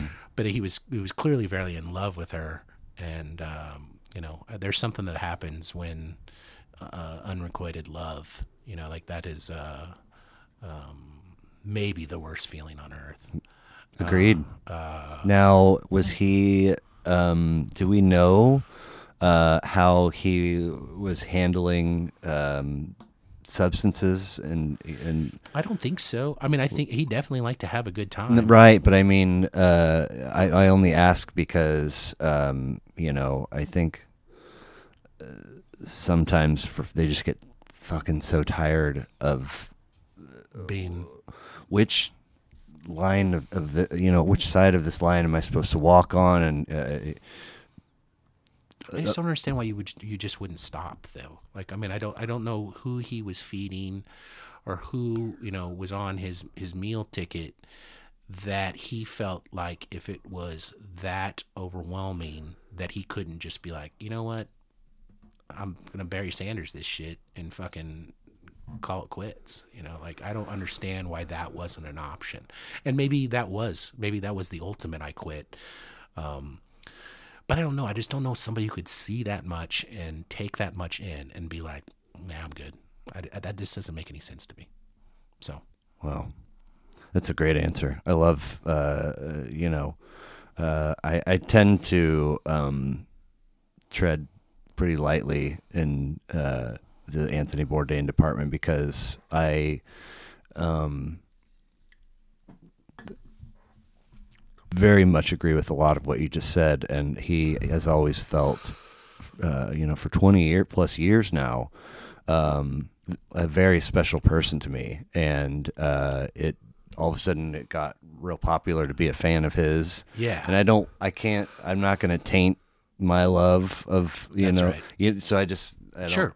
But man, great answer. I have Mark Kelpie bought me my copy of Kitchen Confidential and wrote me a real nice note inside of it. Nice. A friend of mine, his wife does the pencil drawings, and I bought a piece of her. It's up there. But fantastic answer. And also, I didn't. I still have not consumed the entirety of either of his television programs, but you get it. But I watched. I had a real good, healthy run of Parts Unknown, and I was like, "This is the best thing ever made," because we did our No Reservation, right? It's food, and then all of a sudden the food shit just explode like fireworks everywhere. It's food, and television, and then now it's largely culture, history, people, and all. By the way, we're still going to have a few kick-ass meals. Well, right. I mean, that's our common thread, right? Yeah. Like, food is all of us. We all eat. Yeah. We all consume food, and then hopefully, while you're doing that, you're getting, a conversation and Yes. and again, not singular, but like, hopefully, if you're dining with people, they're not on their fucking phone. No, Or no. but it's one of those things where you can still like have conversations, and you can have drink, and you can learn, and get full and laugh. Be grateful. And be grateful. Yeah. Exactly, man. Exactly right. You're given the ability to visit your past self at any age. You're choosing what age and what are you saying? 15, buy Amazon stock. I mean, I honestly, man, like, I've been such a ding dong for such a large portion of my life, and it got me here, and I had so much fun that I don't know if I would change much. I don't know if I would say anything. You could just observe. There's some times that I wish, like, I was unnecessarily cruel or mean. And I wish that there were some people in my life at that time that I had more kindness to and didn't, because it was always whatever was going on inside me, and I just would lash out at them. But I've enjoyed all of it so much. I've enjoyed, not having anything and finding a way to make a life for myself and enjoy it. I was watching some show the other night, and they were talking about how no one has any gratitude and that everybody just wants more. And I just thought, bullshit. I thought that's fucking wrong. I mean, that might be your existence, but I am eternally There's gratitude grateful. in the world. I'm internally grateful. I really don't think I would, and I'm not trying to sound like a schmuck. Right. I really mean that. I've enjoyed whatever it was that got me here. But yeah, buy Apple stock, Amazon, whatever. So this idea of a bucket list, for the sake of nice round numbers, let's say you've got one and there's 10 things on it, and things fluctuate, things change, things might fall off. Maybe it gets longer, but your top 3 kind of stays pretty consistent, and the fluctuation is in 4 through 10. So somebody hands you all the necessary resources to do your top 3. What's the first thing on there? You travel to every country on earth. Okay. I mean, I got to believe you've hit I know you've hit a couple of them. I've hit a few. Okay. But, every country. I've tried to do the ones that I think require a younger man's body. Paris will always be there, right? Right. I mean, not always, but Paris will be there. As we all know, yeah, in 2177. That's right. Right. There. Bye-bye. Yeah. But yeah, I mean, traveling is it for me. Like I wish that I could, spend more resources on it. It definitely seems like the world has hardened itself, has closed its borders, and is looking more internal. And I say that as American in Kansas City. Right. So it's not based on anything besides what I'm reading and what I'm seeing. But, we're going to start traveling internationally again next year. And you and the good lady wife? Yes, sir. And while I was looking at places, like, usually I have like a list of like 20.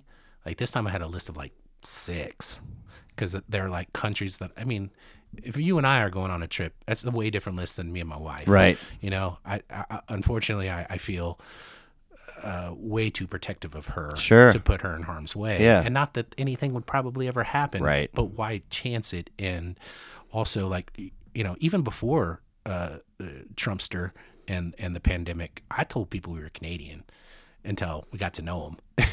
I just said we're Canadian. No kidding. Yeah. No lie. Well, no, I'd flat out lie to their face. Okay. Like, just to avoid Yeah. any sort of blowback. I didn't want to deal with it.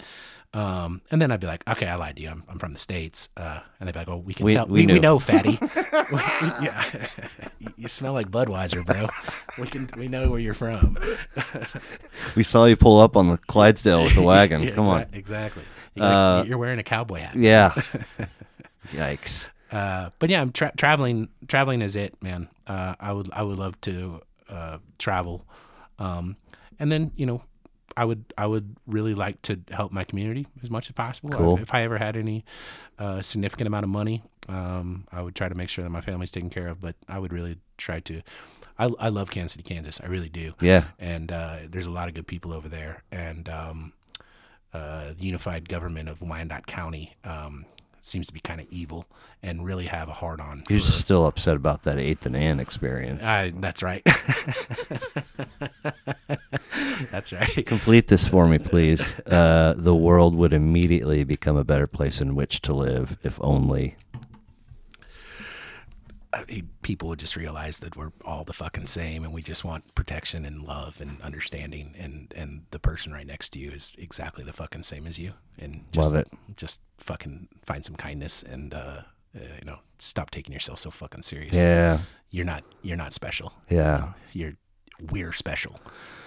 True or false? It is okay and acceptable to wear the T-shirt of the band whose show you're going to. I think if it brings you joy, do it. Okay. And I'm going to make fun of you for it. There you go. I like that. Thank you very much, buddy. Thank you, brother. I need, just because I'm wired this way, so I at least have to say these words to feel good about putting my head on the pillow at night, to get through the rest of the Wu, and I need somebody to do it with. Let's do it. I'm not talking every week or every month per se, but when it feels right. Yeah. And the way that Inspectah Deck was first is that each of their names are in a little sex kit that my ex-wife's pilfered from a hotel room. It just happens to be the only vessel. That's incredible. And it was we were still married at the time, and it was one of these deals. Like her best friend got married a second time. Yeah, and it was in Chicago. Yeah. And things were not super peachy between, but they were still whatever. Sure. And so there was like some conversation about like, I mean, if you don't want to go, I'll take, a friend or whatever. And I was like, I'll go late in the week. Yeah. All right. So that's settled. And then we looked like the night before, whatever it was. And it turned out that we had to go, airport, train, and then literally run through the streets of downtown in our wedding attire. Was always fun. Pulling suitcases. Yes. That's a great visual. It was like, a real. It was in an event space of a real nice hotel in downtown Chicago. Sure. And there were like 12 people in attendance. Oh my! And we were. Two of them but up there with, I had to be on the dude's side because we were the numbers. So, there wwere texts that were like, outgoing from us. Like we're close. We're X amount. And they're like, we're waiting. We're doing like, this. just, we don't need the updates, but we can't start until anyway. It was like a Thursday, Friday, Saturday. Anyway, a couple of late nights in there. Yeah. And one of those deals, I'd never seen this before, where you come in to open the hotel room and just right there on the desk where all the hotel things you normally see is just like, a basket full of the finest treats and some electronics in another basket and more beverage options than you would take on in the green room. Yeah. and so this lover's kit. Yeah. And the price tag on everything is like, holy shit. Yeah. $17 for a Snickers bar? Yeah. Okay. So I think the second night. Party prices. Does that come with curly fries? Are they cold? Okay. Good. And so I think the second night, she was like, let's make our way back to the room. And I was like, okay. And then I was taking too long to brush my teeth and whatever and come to bed. And I was like, don't Yeah. you dare open that thing. And as I was like knocking the water off my tooth, I heard the plastic. And by the time I had the lights out and in bed, so I was like, well, we own this now, and I guess ours. it's coming through. I might have a conversation with a TSA employee about this tomorrow. But anyway, that's where we're getting our next subject. Drum roll. Capadonna. We're getting some obscure MCs here. I'm starting too. What do you know about this cat? You know what? I'm gonna have to brush up on the Capadonna. Well, they're all good. This is all first time world for me. I don't think Capadonna ever had a solo album. I could be wrong. I know he was featured on the Iron Man. One of these dudes, and he might have one. I can see it now. He did have. I can see it's just like him, like squatted down. I can see it. He did have one record that I'm sure of. One of these dudes, like that guy, yeah, is their list is like the longest of everybody's. That's probably true. And if it's all right, let's just see here. Capadonna discography. Fuck. Yeah, dude. Well, I've yet to study for one of our 2, 3, talks. 4, 5, 6, Okay. 7, Yeah. and then Well, good. the second half don't have links on just on the wiki. Yeah. So who knows what Yeah. kind of accessibility there will be? But Well, I have yet to do any research on our talks, so this time I'll have a little. I'll have some homework for our next talk. well, I think it's for this particular situation important that we each do a little bit. Yes, sir. I mean, I'm gonna have to. I really thought Inspectah Deck would be 90% this record and Czarface. So Yeah, I didn't. The Czarface. check out the Czarface. I'll have to. It's really good. Not to be confused with the Scarface Tiny Desk Hotel concert. California. So seriously, it happened. I was there. That's awesome. Thanks for being here, man. Thanks, brother. Bye.